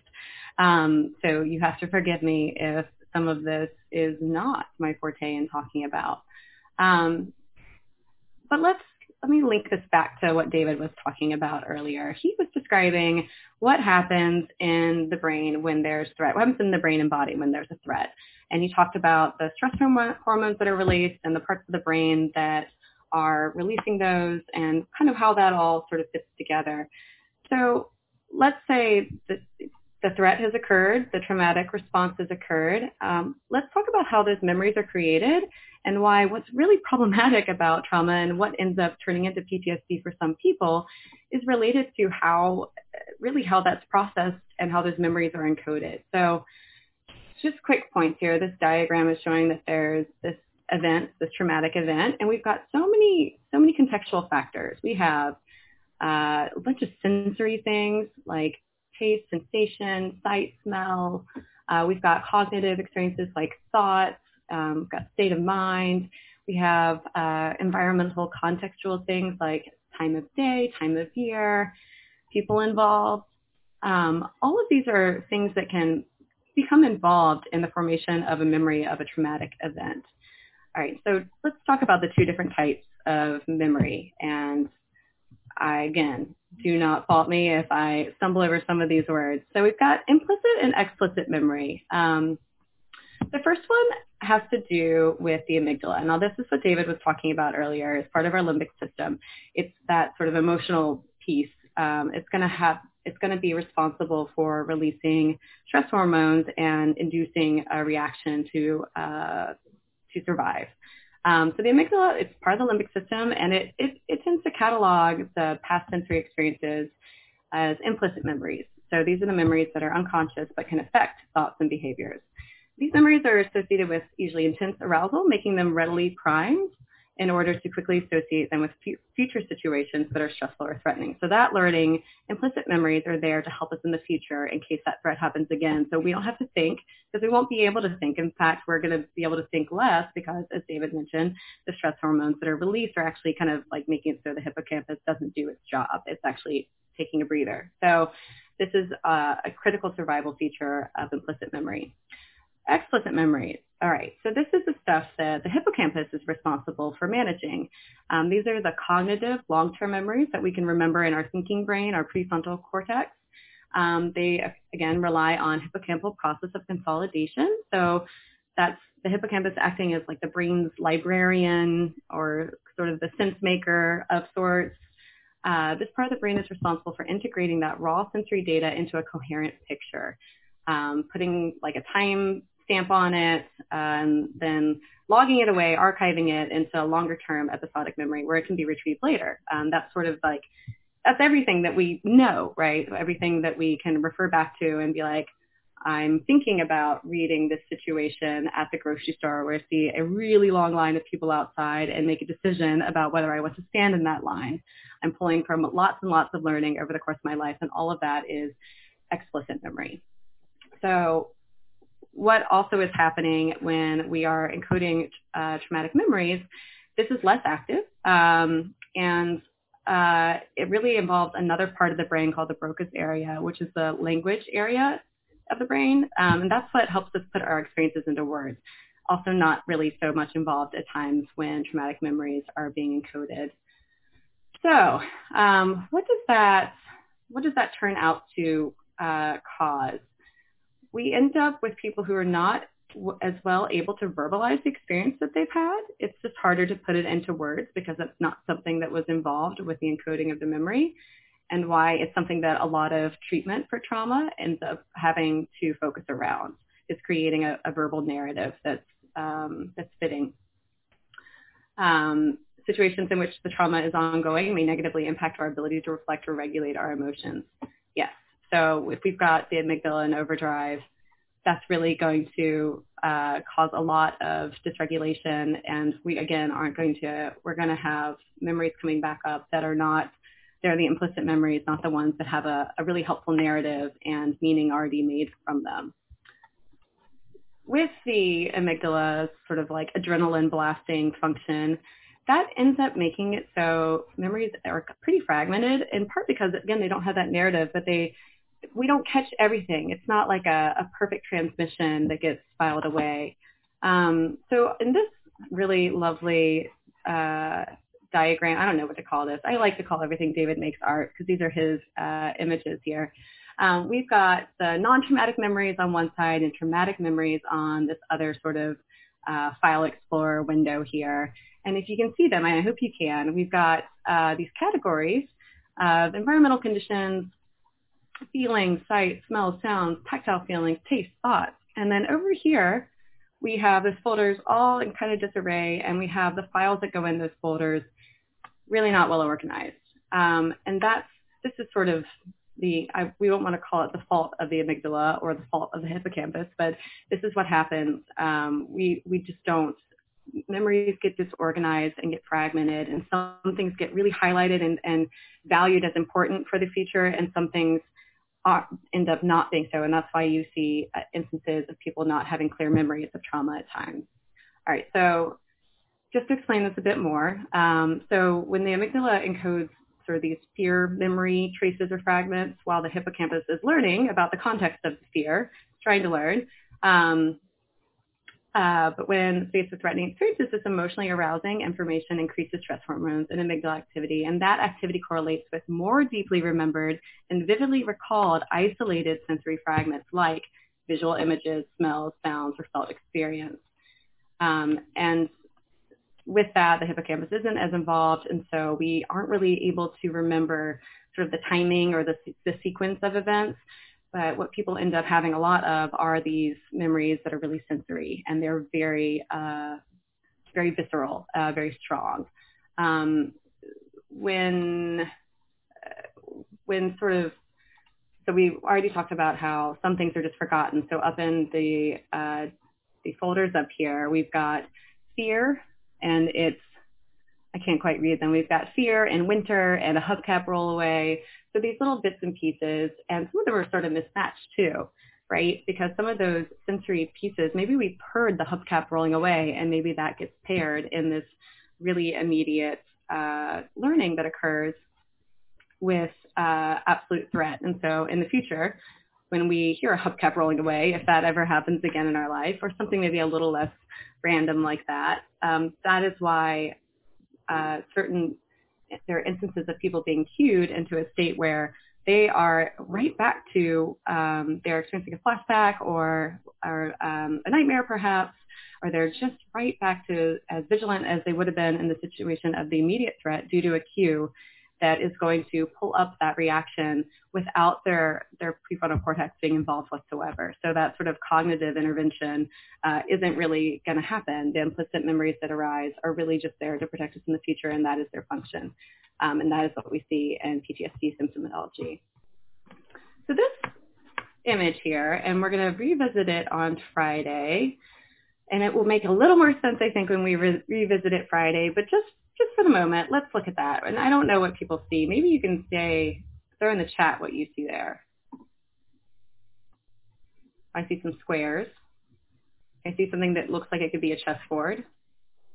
I see a green cylinder or can. I see a shadow.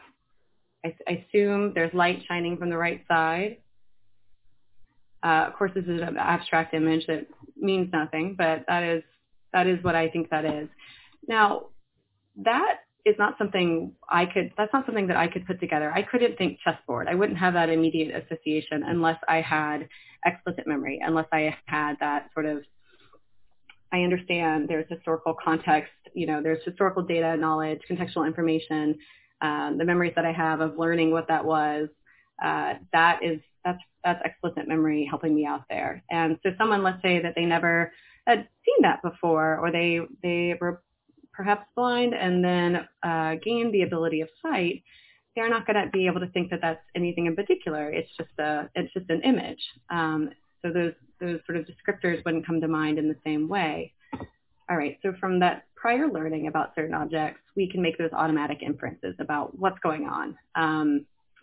And when you take the example of someone who's experiencing, let's say, and this is a stretch, let's say someone has experienced the trauma and a chessboard was around. Okay, so maybe they are at a high stakes chess tournament and someone doesn't respond well to the pressure and there's an assault, something like that, and someone experiences that. Maybe they are the victim survivor of the assault, or they see it secondhand, but it's something that's really traumatic to them. Let's say that chessboard is then associated with traumatic stress. So there's been this pairing of a harmful and a neutral stimuli. Chessboards prior, not a big deal. No one cares about chessboards, probably the most, or maybe some people do care about it in this training, so sorry. But it's not a threatening stimuli. So what they may experience is the amygdala triggering the hypothalamus to release the stress hormones, warning them of danger in the future when they see this visual cue. So the explicit memory that this is a chessboard still exists. So let's say it was me, I still know that this chessboard is a chessboard. I can have that explicit memory and at the same time, when I see this, be like, danger.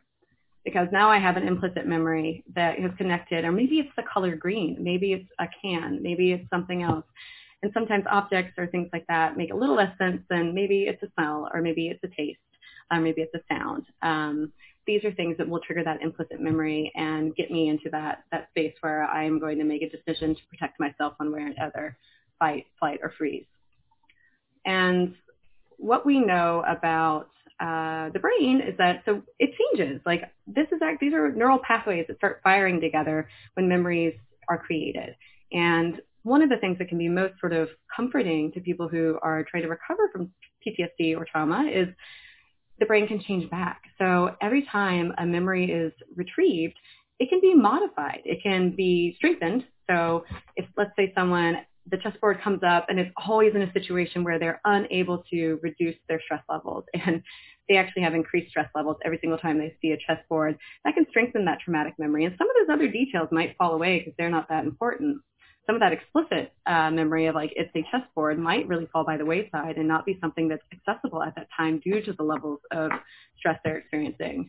With that in mind, you've got some options. And when you're working with people who might be recalling or retrieving traumatic memories, it's important to keep in mind that safety in that situation, and some ability to reduce someone's stress level might, and that is really what trauma treatment kind of hinges on, but even just working with people when a memory comes up, creating safety is one of the most critical things possible to not strengthen that traumatic memory.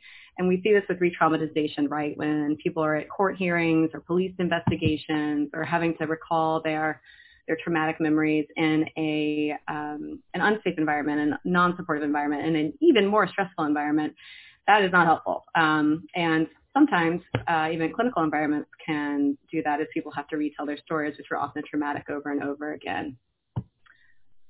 Right. And I know this can be maybe a little bit TMI on sort of the different types of memories, but I think it's helpful, and I love David's slide from before on traumatic versus non-traumatic memories, because it really paints the picture of what happens when trauma occurs. All of these memories, and even the explicit ones, so the narrative, the learning that occurs, that cognitive learning, that can sometimes be non-ideal, and that's something else that's addressed in certain trauma treatments. But separately, you really just imagining that all of these bits of memory, these sort of, especially the sensory bits, are just kind of scattered around and not being archived properly. They're being mispurposed, one could say. It's kind of like responses to trauma are adaptive, and then they become maladaptive at a point when they're causing harm ongoing. That's what we see with PTSD. So important to keep in mind how things pair together, the neuroplasticity, which is both a way of understanding how PTSD occurs and also how treatment can be helpful. And then, of course, the trauma-informed lens towards how to be careful and create safety when working with someone, even if you're not doing trauma treatment. All right, I want to look at comments here. Right, so how do you honor the trauma of all? Veterans, the sexual assault victim, the racial trauma. We're going to talk a bit about provider well-being and what that means, some concepts around vicarious trauma, burnout, compassion fatigue. I think those are concepts that will be relevant. What we aren't going to get into terribly much as if you are in trauma treatment yourself and are working with someone who's experienced trauma, I think some of the general rules of thumb apply of we have to take care of ourselves. We have to have a self-reflective process. We have to have support. We have to watch out for our own trauma histories and knowing that might put us at risk for experiencing things like vicarious trauma and compassion fatigue. So that's sort of the easier answer to your question, and I hope we can explore it more on Friday. And then honoring the trauma of all, I think that's, wow, I don't know. I don't know how to answer that briefly. I suppose we just keep trying to learn as much as we can about the experiences of those who we do not share the same identities of. So I'm a white woman. I do not know the trauma of a Black man. I can learn about it. I can learn what it's like to live as a Black man in the U.S. I can learn as much as possible, and then I can spend time trying to be empathetic and compassionate and trying to deeply understand everything from a macro level to an interpersonal level, what that person's experience is. And it's a lot of work, but that's our job, right? Is to really step into everyone's shoes with whom we work and support. And we won't always know everything about all of the intricacies and really unique dynamics of all the different sort of potentially traumatized populations you mentioned there. But that's sort of the ongoing work that we can try to do. So we are going to switch to doing a bit of a scenario and discussion here. I'm going to talk about a fictional person named Regina who was involved in a car accident. And if there are any similarities with a real person, that's just coincidence. And if you feel uncomfortable listening to a short story about a car accident, please excuse yourself from this exercise. In answer to your question, Tony, that's a good example of how you can take care of yourself, is know the things that if you're not comfortable talking about it or hearing about it, take a break. And even though this is a fictional story, Regina is okay. We're making sure she's okay and makes a full recovery. All right, so I'm going to read through this scenario, and then we're going to do some discussion. So Regina left work a few minutes early to beat traffic. It was a cool day in LA, and a light drizzle was falling. She had just made a cup of coffee and put it in her travel mug. She needed some energy to help her children with homework. Regina had a stressful day at work today, but was happy to be headed home. As she got into her car, she put on her favorite new artist, Lizzo. The song Good as Hell came on, and she felt some of the stress of the day start to fade away. She drove down Veteran Boulevard to Sunset, where she has to turn right. Visibility is sometimes difficult when turning right because of the hill and curve. The light was red, and Regina patiently waited. She doesn't like to turn right on red at this intersection, but the car behind her started to honk the horn, indicating that she should turn right. The horn startled her, and she made a quick glance to the left before turning. But she didn't see any lights approaching. She quickly made the turn. The next thing she remembers is waking up pinned by the steering wheel. She smelled smoke in the air. She also smelled her coffee that had sprayed everywhere from her mug. The metallic taste of blood was in her mouth. She felt pain in her left leg but was unable to move it. Regina didn't know exactly what happened, but she felt intense fear. Regina immediately pictured her 2 children and what would happen to them if she died. She started to scream, mostly out of the terror, but also the pain. She was beginning to feel pain in other parts of her body, like her head. Tears streamed down her face as she attempted to figure out what was happening. In a few moments, she heard the sirens approaching. Regina started to look around and began putting the pieces together. Her car was wrecked, and there appeared to be 2 other cars involved in the accident. One of them was a gray pickup that had a severely smashed hood and front bumper. As the reality of the accident settled in, flashing lights filled her vision. She thought about how she was listening to Lizzo and wondered why the music stopped. The flashing lights faded to blackness. All right, so I think as we go through some discussion on this, we would be happy to have people ready. If you want to speak with your voice, you can write in the word comment, and we will unmute you in order of you saying comment, and hopefully we can get a verbal discussion going. If you'd rather just type in comments, you're welcome to do that too. So questions are up on the PowerPoint. Looking back over the scenario, so what type or types of trauma do you observe in it? Mm-hmm. Let's move on to the next question. I feel like they get a little more meaty as we go. So where do you notice instances in which traumatic memories might pair with sensory or experiential memories? So what might become an implicit memory for her? And we don't know exactly. We don't know what she's, kind of how active her hippocampus was able to be in this instance. So what really got kind of explained and archived versus what became an implicit memory that will trigger her to think that there's threat in the future. The song, right. So the song might be a trigger memory for her. The area that she was in, so what she could see visually. Yep. Driving, having other cars or drivers behind her. The taste of coffee. Taste of coffee, yep. Thank you. Honking horn, loud noises, honk, honk, yes. Getting behind the wheel at all, touching the wheel, right? Being in the space of her car. Leaving work early. Right. So that's so interesting. Yeah, just that sort of, wow, what a thing you wouldn't really think through, but then do and wonder why you were experiencing some stress. I think driving the same route, that's a really interesting one too, definitely. Like that route, I imagine, is just filled with triggers for Regina. Daisy had mentioned, I believe it was Daisy up here earlier on, just how, not wanting to drive again due to this experience. And for all of these different triggers that exist. Yeah. What about, so how might a mobility limiting injury from the accident impact her mental health trajectory? And I know that's not something we've really talked about yet. We haven't really touched on pain and its relationship to trauma. If we had more time, we probably would. But what about, think about mobility limiting.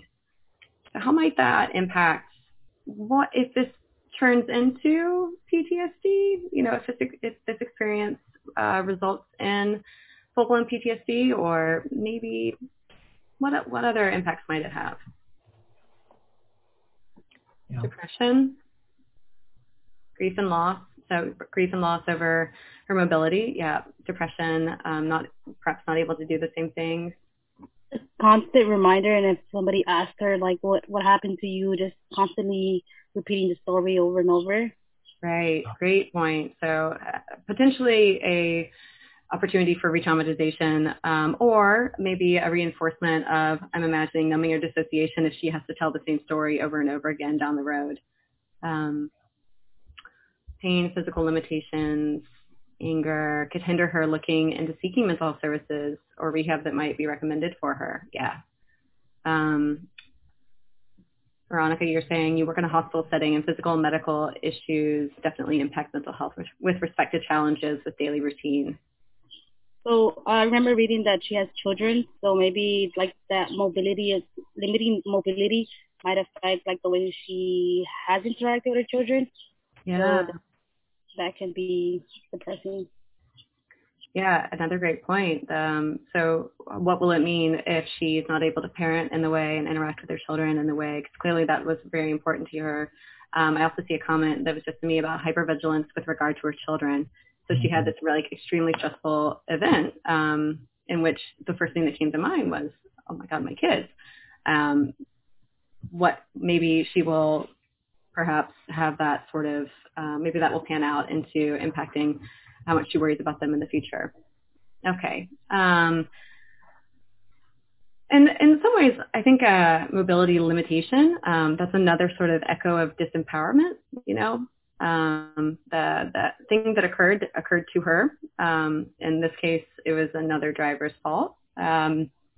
And she's now also living with experiencing something that she is out of her control. She has to wait for her body to recover, and she's limited or disempowered in some ways. And so that can also be a factor that comes up for people who are recovering from physical injury at the same time. Yeah.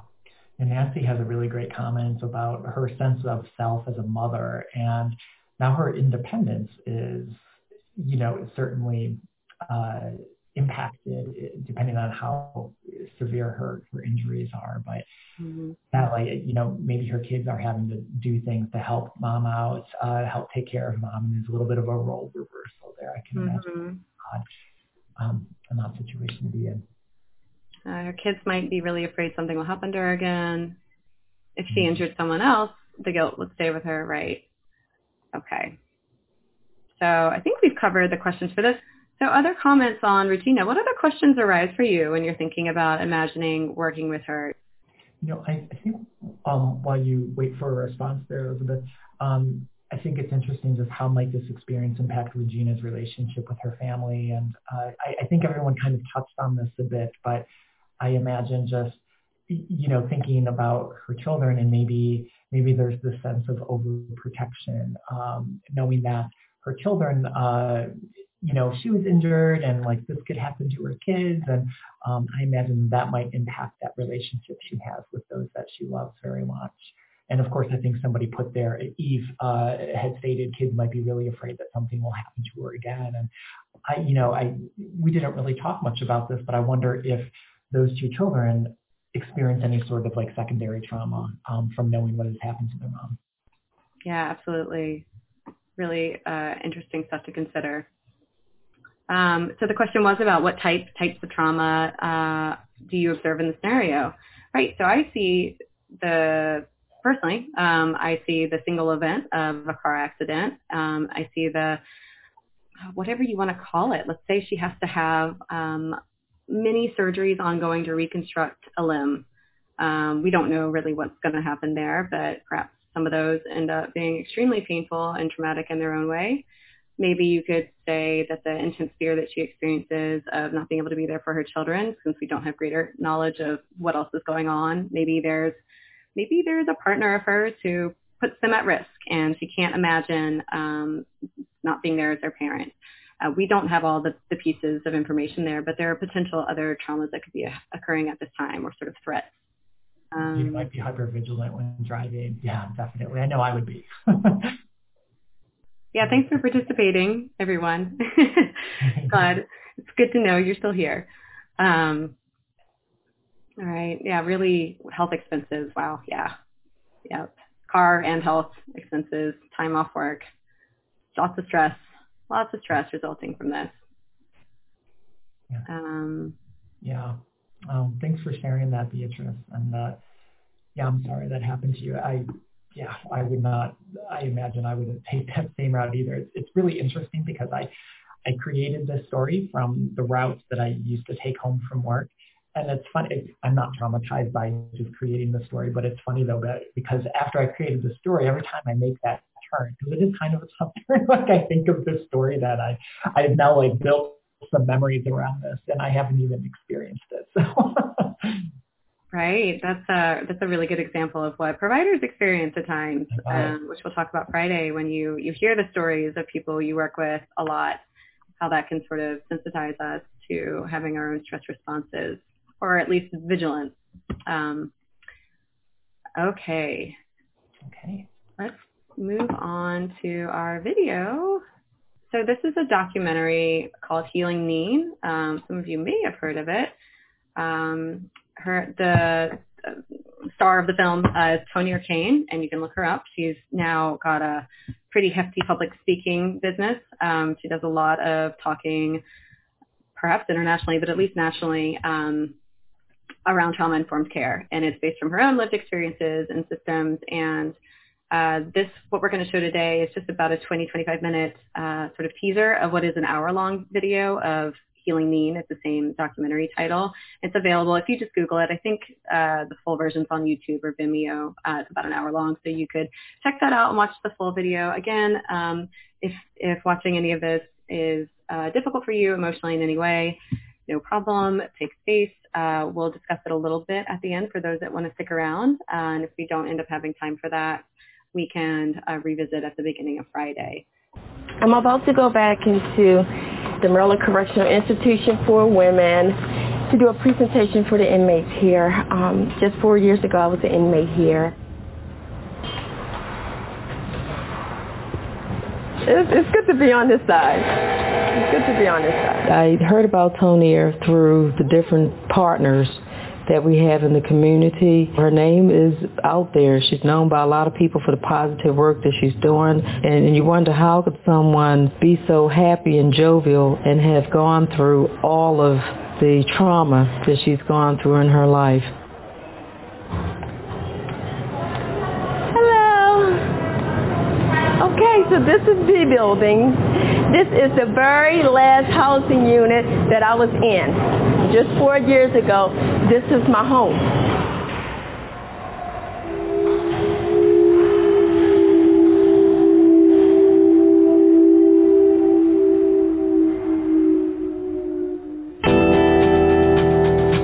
In 1989, I remember the first time I was here, I went through the jail system steps, prostitution, possession of CDS, possession of open container. I'm coming into work at the National Association of State Mental Health Program Directors. My mother had a way of, when she hit you, she would hit you with a belt, and she would hold the strap of the belt, so the buckles would hit you, and she would hit you in your face and your head with it. So we often got a lot of scars from the belt buckle. And this is my mother's birthday. This was in 94. At this point, I was homeless, sleeping beneath a bridge, eating out of a trash can. I couldn't go in anybody's house, including my mother's. He brought me down here to get high with it. He said, you don't sleep in the bus stops no more. A lot of times I was beaten. These two houses were crack houses. Crunch down here and take a hit of crack right here. It's a very secure building. And this is my office. I have an office. I have scars. I have a scar right there. Right here I have, you can't really tell, 2 black eyes and a busted lip. Thank you for receiving us here in El Paso. My name is Toni Arcane. I was molested. I was raped.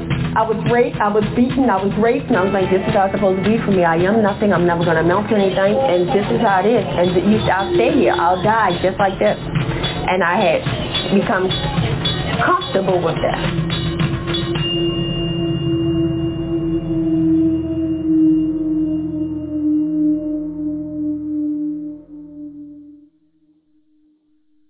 Please join me in welcoming Ms. Kane here to NCIW.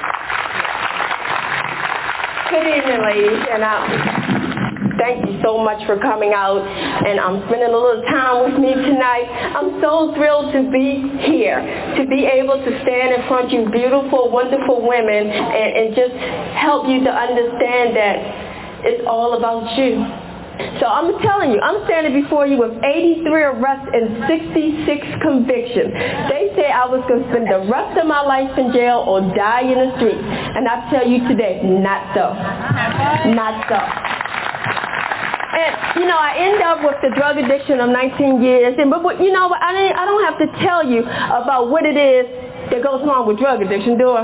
I really don't. But what I want to tell you that it wasn't using drugs that was the problem. It was what happened to me as a child. My mother would entertain a lot of different men. She would be partying and you would hear her singing and, laughing. But when the music stopped, I knew I was going to start hearing the footsteps come toward our bedroom door. And at age 9, I positioned myself in front of the bedroom door to protect my brothers and sisters, but in the event, it made me available to the men. I brushed my teeth because I thought maybe I could brush away the smell of the men when they did this act to my mouth. My mother's an alcoholic. She's always been an alcoholic, and sometimes she would leave the household 2 and 3 days at a time. Well, finally at age 11, somebody thought that something was truly wrong in our household. Because we were always looking out the windows, but we weren't allowed to play. My mother wouldn't allow us outside because she didn't want anyone to know what was going on in that apartment. Well, somebody thought that was wrong, and they called the Department of Social Services. And when social service came into the household and seen the conditions we were living in, they immediately removed us from that household and put us into foster care. Well, we ended up going to court. And I remember the court day. I was excited because I was seeing my brothers and sisters. And we were on a pew. And in the front, my mother was there. She was crying. She was real upset. And sitting beside her, y'all, I don't know where they found him at, was my father. He was sitting there. Not to say I'm going to take my kids home with me, but to give reasons why he wasn't. So 9 family members was allowed to choose each and every one of them. And I ended up with my cousin. And she was a nurturing and good person. This is my cousin. She's actually my second cousin, but when I was growing up, I always thought she was my aunt because the older generation was like aunts. But when I came into your household and you guys gave me so much love and you showed me how to take care of myself, and it was a good time because I was getting up there in age, and because I never knew how to wash myself or wipe myself. Barbara didn't teach me that. So you taught me all of that. So I remember you being in the bathroom with me, showing me how to take care of my hygiene because I didn't know. And talking to me, patiently talking to me. I wasn't used to being like a normal kid because the living situation I came out of. My mother came to the household where I was living, and she called me, Ning, because that's what my mother calls me. So I ran downstairs and I opened up the door and I ran and she hugged me and she said, I love you. I want you to come back and live with me. She told me she loved me, the words that I've been dying to hear from her. I was crying because I also miss you, but I was crying as you was going toward where you were going to stay and going back home to your mother. And I just kept praying on the inside that everything was going to be okay. Within a week, she severely beat me in the middle of the street for trying to go to school. By then, she had 3 more kids. I realized she wanted a babysitter. She didn't want me back because she loved me. Well, I didn't know how to live without my mother because I knew I couldn't live with her. So I remember taking an overdose. I remember waking up in the emergency room. I remember when nobody asked me, what happened to you? I remember them telling me, you're going back home with your mother, and being terrified. So she came up with this great idea that one of her drinking buddies who thought I was cute, he was 24, I was a child basically, wanted to marry me. What was that? An opportunity to make my mother proud of me once again. I jumped on it. I'm walking down the aisle. She signed the papers. I didn't even have to be there because I was a minor. So I moved, so I'm married. I'm married, and my mother's living with me, and my husband would come home, and he would do like this. And if it was dust on his finger, he wanted to know what was I doing all day long that I could not dust his house. Well, there was many beatings because I didn't dust his house. Age 19, somebody came to me and said, try this. And it was crack cocaine. I ain't get no beatings for dusting the house no more because after one hit of crack, I cleaned my house. I went upstairs, cleaned the neighbor's house. I was outside washing everybody's cars. I ain't get that beating no more. But you know what? Using crack cocaine introduced me to the criminal justice system. But I didn't know how. not to come back. I didn't know how to stay clean. And something inside of me I didn't have the motivation to want to be sober. Because I went back to my reality. Homelessness, putting myself in harm's way, staying with people that was going to beat me and hurt me and stuff. I'm like, so it was easy to just drink and drugs. And unfortunately, it landed me right back here really quick.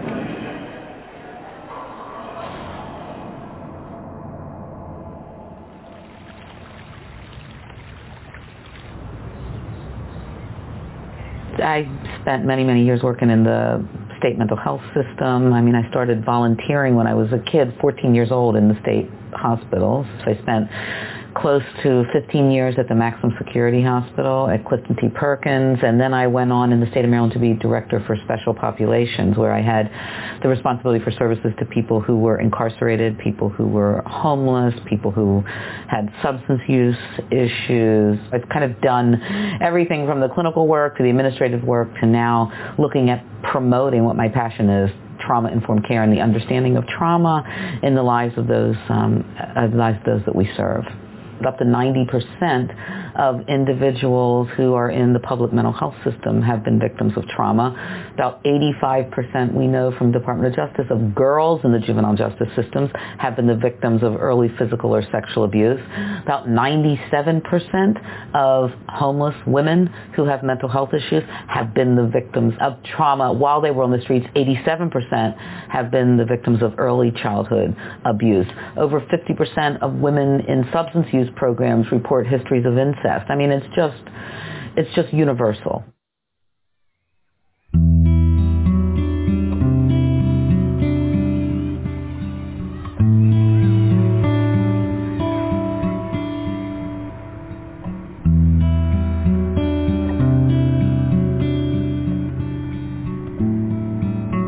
And so this is the ACE study, matching in this very middle-class population. The population is exactly half women, half men by chance. 80% white, including Hispanic, 10% black, 10% Asian, 74% have been to college. In no way is this some dismissible group, that, maybe those people across town, etc. This is basically you and me. And what we found was extraordinary. A, the prevalence of these 10 categories, and B, the remarkable effect that they had 50 years later. 28% of the women have a history of childhood sexual abuse. I mean, who the hell would know that? In terms of injection drug use, a person exposed to any four of those categories was 1,350% more likely to become an injection drug user at some point later in life. If you go to ACE score 6, exposure to any 6 of those categories, you're wildly off the scale, because now it's a 4,600% increase in the likelihood that an ACE score 6 individual will become an injection drug user as compared to an ACE score 0 individual. I mean,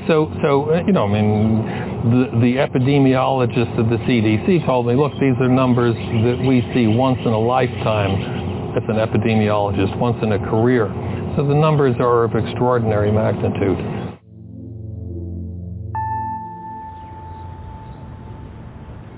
Sleeping on the street, underneath the bridge, eating out of a trash can, not even having the desire to live anymore. 5 years ago, I didn't think that anybody could help me. And this is the bridge. This is the bridge. I'll go down and see.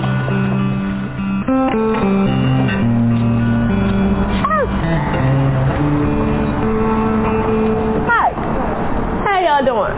Jay, we're about to come down here and do some filming, so you might not want to be doing what you're doing. Home for so long, for so many years. I just remember just hearing the cars going over top of me. That would brought memories back, because I would lay here and I could hear the cars. And in a way that gave me some peace, because that people is there, up there. It was like, you hear crickets. Some people hear crickets at night. and it gives them, it soothes them and puts them into a peaceful sleep. Oh, yeah, the cars. It just was all just mud and sand, and they put these bricks here, I guess to stop people from sleeping underneath it. And now they have nowhere to go. But just a little less than 5 years ago, I was sleeping underneath here, taking a hit of crack, prostituting. When it comes to a point where we feel safer underneath a bridge, a filthy, dirty bridge, where we're exposed to violence and rapes and everything, when it's safer out here, what's the problem with that?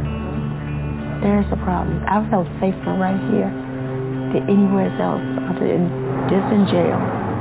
And that's it. For 19 years.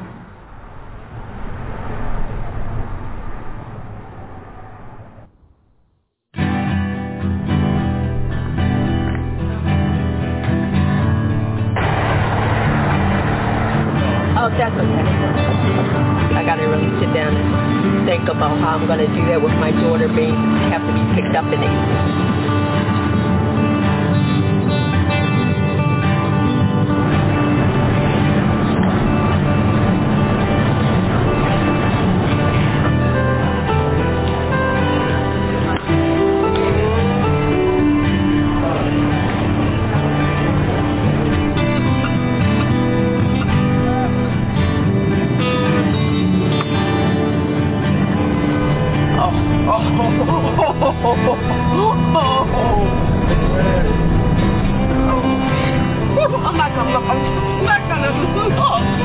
Maybe we should do a trauma training for the CAD company. Here you go. All right.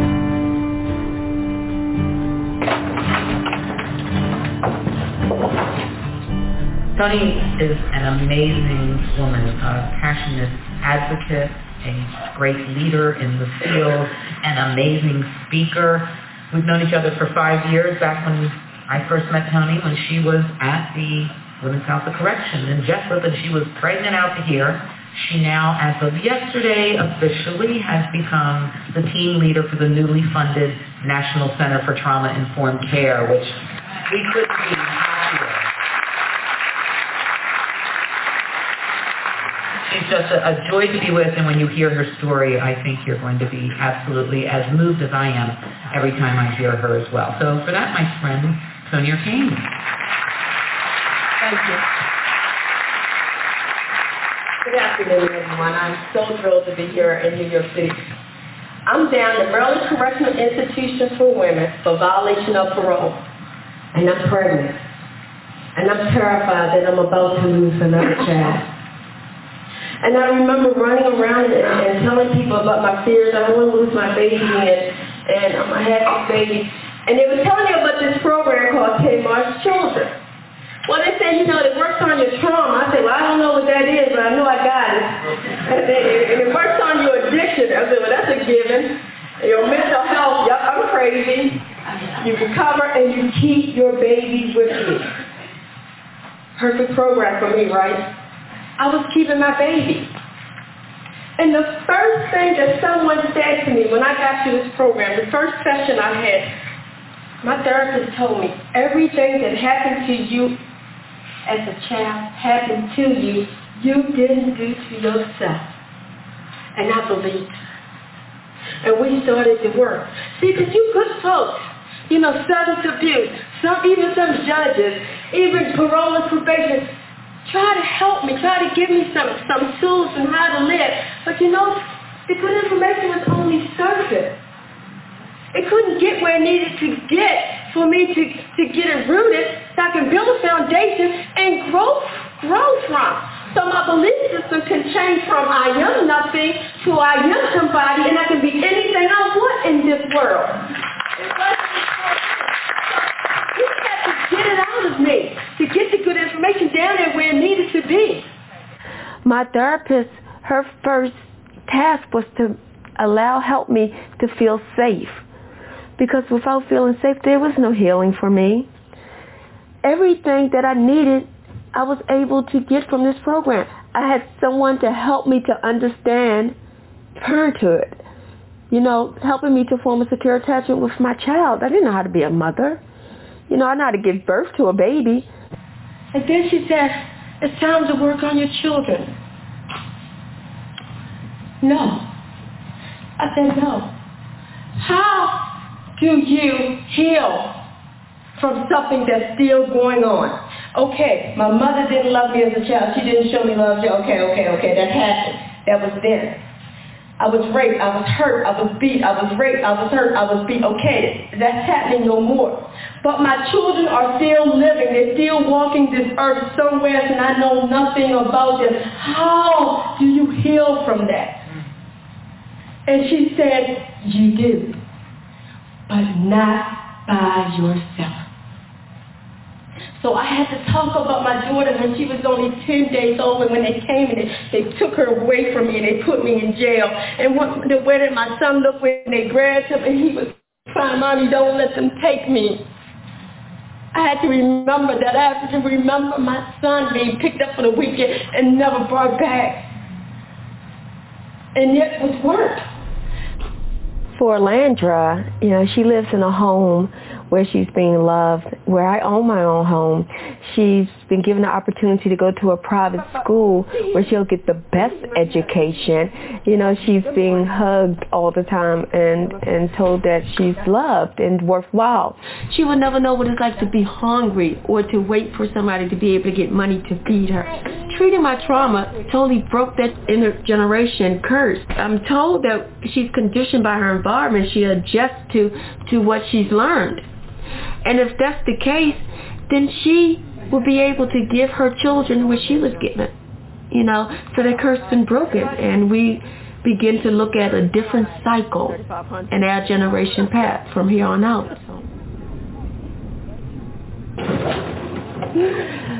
And this is the 5th floor. This is the floor where I work. This is the Office of Technical Assistance, one of the units or departments from the National Association of State Mental Health Program Directors.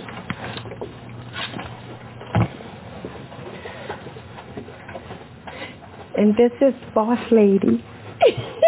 This is my supervisor, Pat Shea. She's the Deputy Director for the Office of Technical Assistance. I first met Toniera when I was doing volunteer work at a jail diversion program in Baltimore City. And I would go there every Monday and hold the babies. When I see her today giving a speech or even just attending to details in the office, and it's hard to even believe that this is the same person. It's really been an almost literal transformation. I wasn't available, so they delayed Mother's Day for me to come out and speak. So that's why I stuck Oklahoma in for the 26th of June. And it's long. Every place she goes, people are inspired. I mean, every place she goes, we get 25 emails, you know, afterwards. It brings all the agencies together. Substance abuse, mental health, corrections, the legislature. So after that talk that she did the first day for transformation, the Lieutenant Governor called a session of the House and Senate of the legislature in Hawaii. She went and spoke to them. The head of the mental health agency has decided that he wants to take trauma-informed care not just to psychiatric hospitals, but to the general hospitals. And this all happened really as a result of Tony going there and people listening to her message. I need to help people. I need people to be able to grow and move in my direction, because a lot of people see me and automatically know that I did it and they can do it. When paramedics come to a house and somebody have a heart attack, they feel the pulse. And you know what? It could be faint. You could take a heart in here. And you might not have a pulse, but they get to working on that person, don't they? And they try to resuscitate that person. So why can't we do that for the people the trauma victims and the people that's suffering in substance abuse out there? Why can't we keep working to resuscitate their lives? Why can't we keep working at it? Why can't we work at it ourselves? 83 arrests and 66 convictions. 3 times down here and multiple times in the county jail. They said I was going to spend the rest of my life in jail and die. I wasn't going to amount to anything. Sorry to cut that a little bit short. Just had a minute left there and wanted to make sure we had at least 5 minutes to chat. Okay, so any thoughts or comments? Yeah, so she's fantastic. I encourage you to check out the full link that has, again, it's definitely full of stories of the trauma she's experienced. So just keep that in mind because as you can tell, it's pretty intense history, but very worthwhile to check out the full length video and maybe look at her website, see what she's up to. I've seen her speak at a couple conferences. I think she does the circuit pretty heavily. Yeah, super inspiring. But she speaks more to, the impact of trauma-informed care in her care, of course, and what a difference that made. So we show this as a bridge to Friday's content. We're going to talk a bit more about the impact of trauma and then trauma-informed care. And I see a comment here from Eve, my pharmacology professor from when I took substance use disorder counseling classes, just came out with a book. Oh, okay, cool. Anthony Brown, the guy talking about the ACEs studies. He says a thing. It's pretty. We don't know who he's talking to, so we don't know who he means by you and me. But people just like us, it seems pretty. Fill in the isms. It's pretty classist, potentially racist, ableist. We don't know, but pretty icky. I don't know if others had thoughts or reactions to that, but just wanted to observe that he makes that comment that's not great. He does, when he speaks in the full-length film, at least show a commitment to trauma-informed care. Sort of privilege, overt expression of privilege aside. Yeah, we definitely cringe when we see that part of the movie. But I think it's also worth noting too. I mean, the ACEs study is so frequently talked about and referred to in trauma-informed care, and that's good. It's a good it's a good study to understand, and it's opened a lot of doors. But I think it's really important to recognize that 80% of the people who participated in that study were white, and therefore really just perpetuating some of the stigma and bias that we experience in society. So while the data that came out of it is helpful and eye-opening, it's missing most of our society. So just really important to acknowledge that. Yeah, it's a good point to make. I see we have a question here. You may have already gone over this, but will your training include trauma-informed responses? Could speak to that if Tony might be typing, but we do have a section that's specifically geared towards how to respond to people in ways that are trauma-informed and are not going to be triggering or intentionally triggering to some of those people. So I see you said by the provider, and yeah, I think what we have in part 2, which is more about how to work with those who have trauma histories, different treatment options, and the importance of language and safety and control. So I do think we're going to address those things. Eve, do you have a comment on? It's an inspiring film, and it's so frustrating knowing that COVID-19 is increasing the score for a lot of people: hunger, poverty, substance use, increased stress. Yeah. Right. Right. There's a different sort of layer of awareness that we have to have at this time for everyone in our lives, not just the people we're serving, right? Of what they may be going through and the unique responses they might be having right now to this very, very novel and new stressor. Mm-hmm. What a really interesting question. Like, is there a cure to trauma, or is it a matter of learning to cope? And there's not a cure. There's treatment. And part of that treatment is integrating the experience that the individual had or experiences, integrating those into their present life. And almost, I say this, it's not as literal as it sounds, but almost like rewiring, or we call it cognitive restructuring, of how the individual views the world and how to make sense of the experience and how to move forward and not be stuck in the past. But yeah, so it's a matter of recovery. I think it's an excellent way to frame it. Absolutely.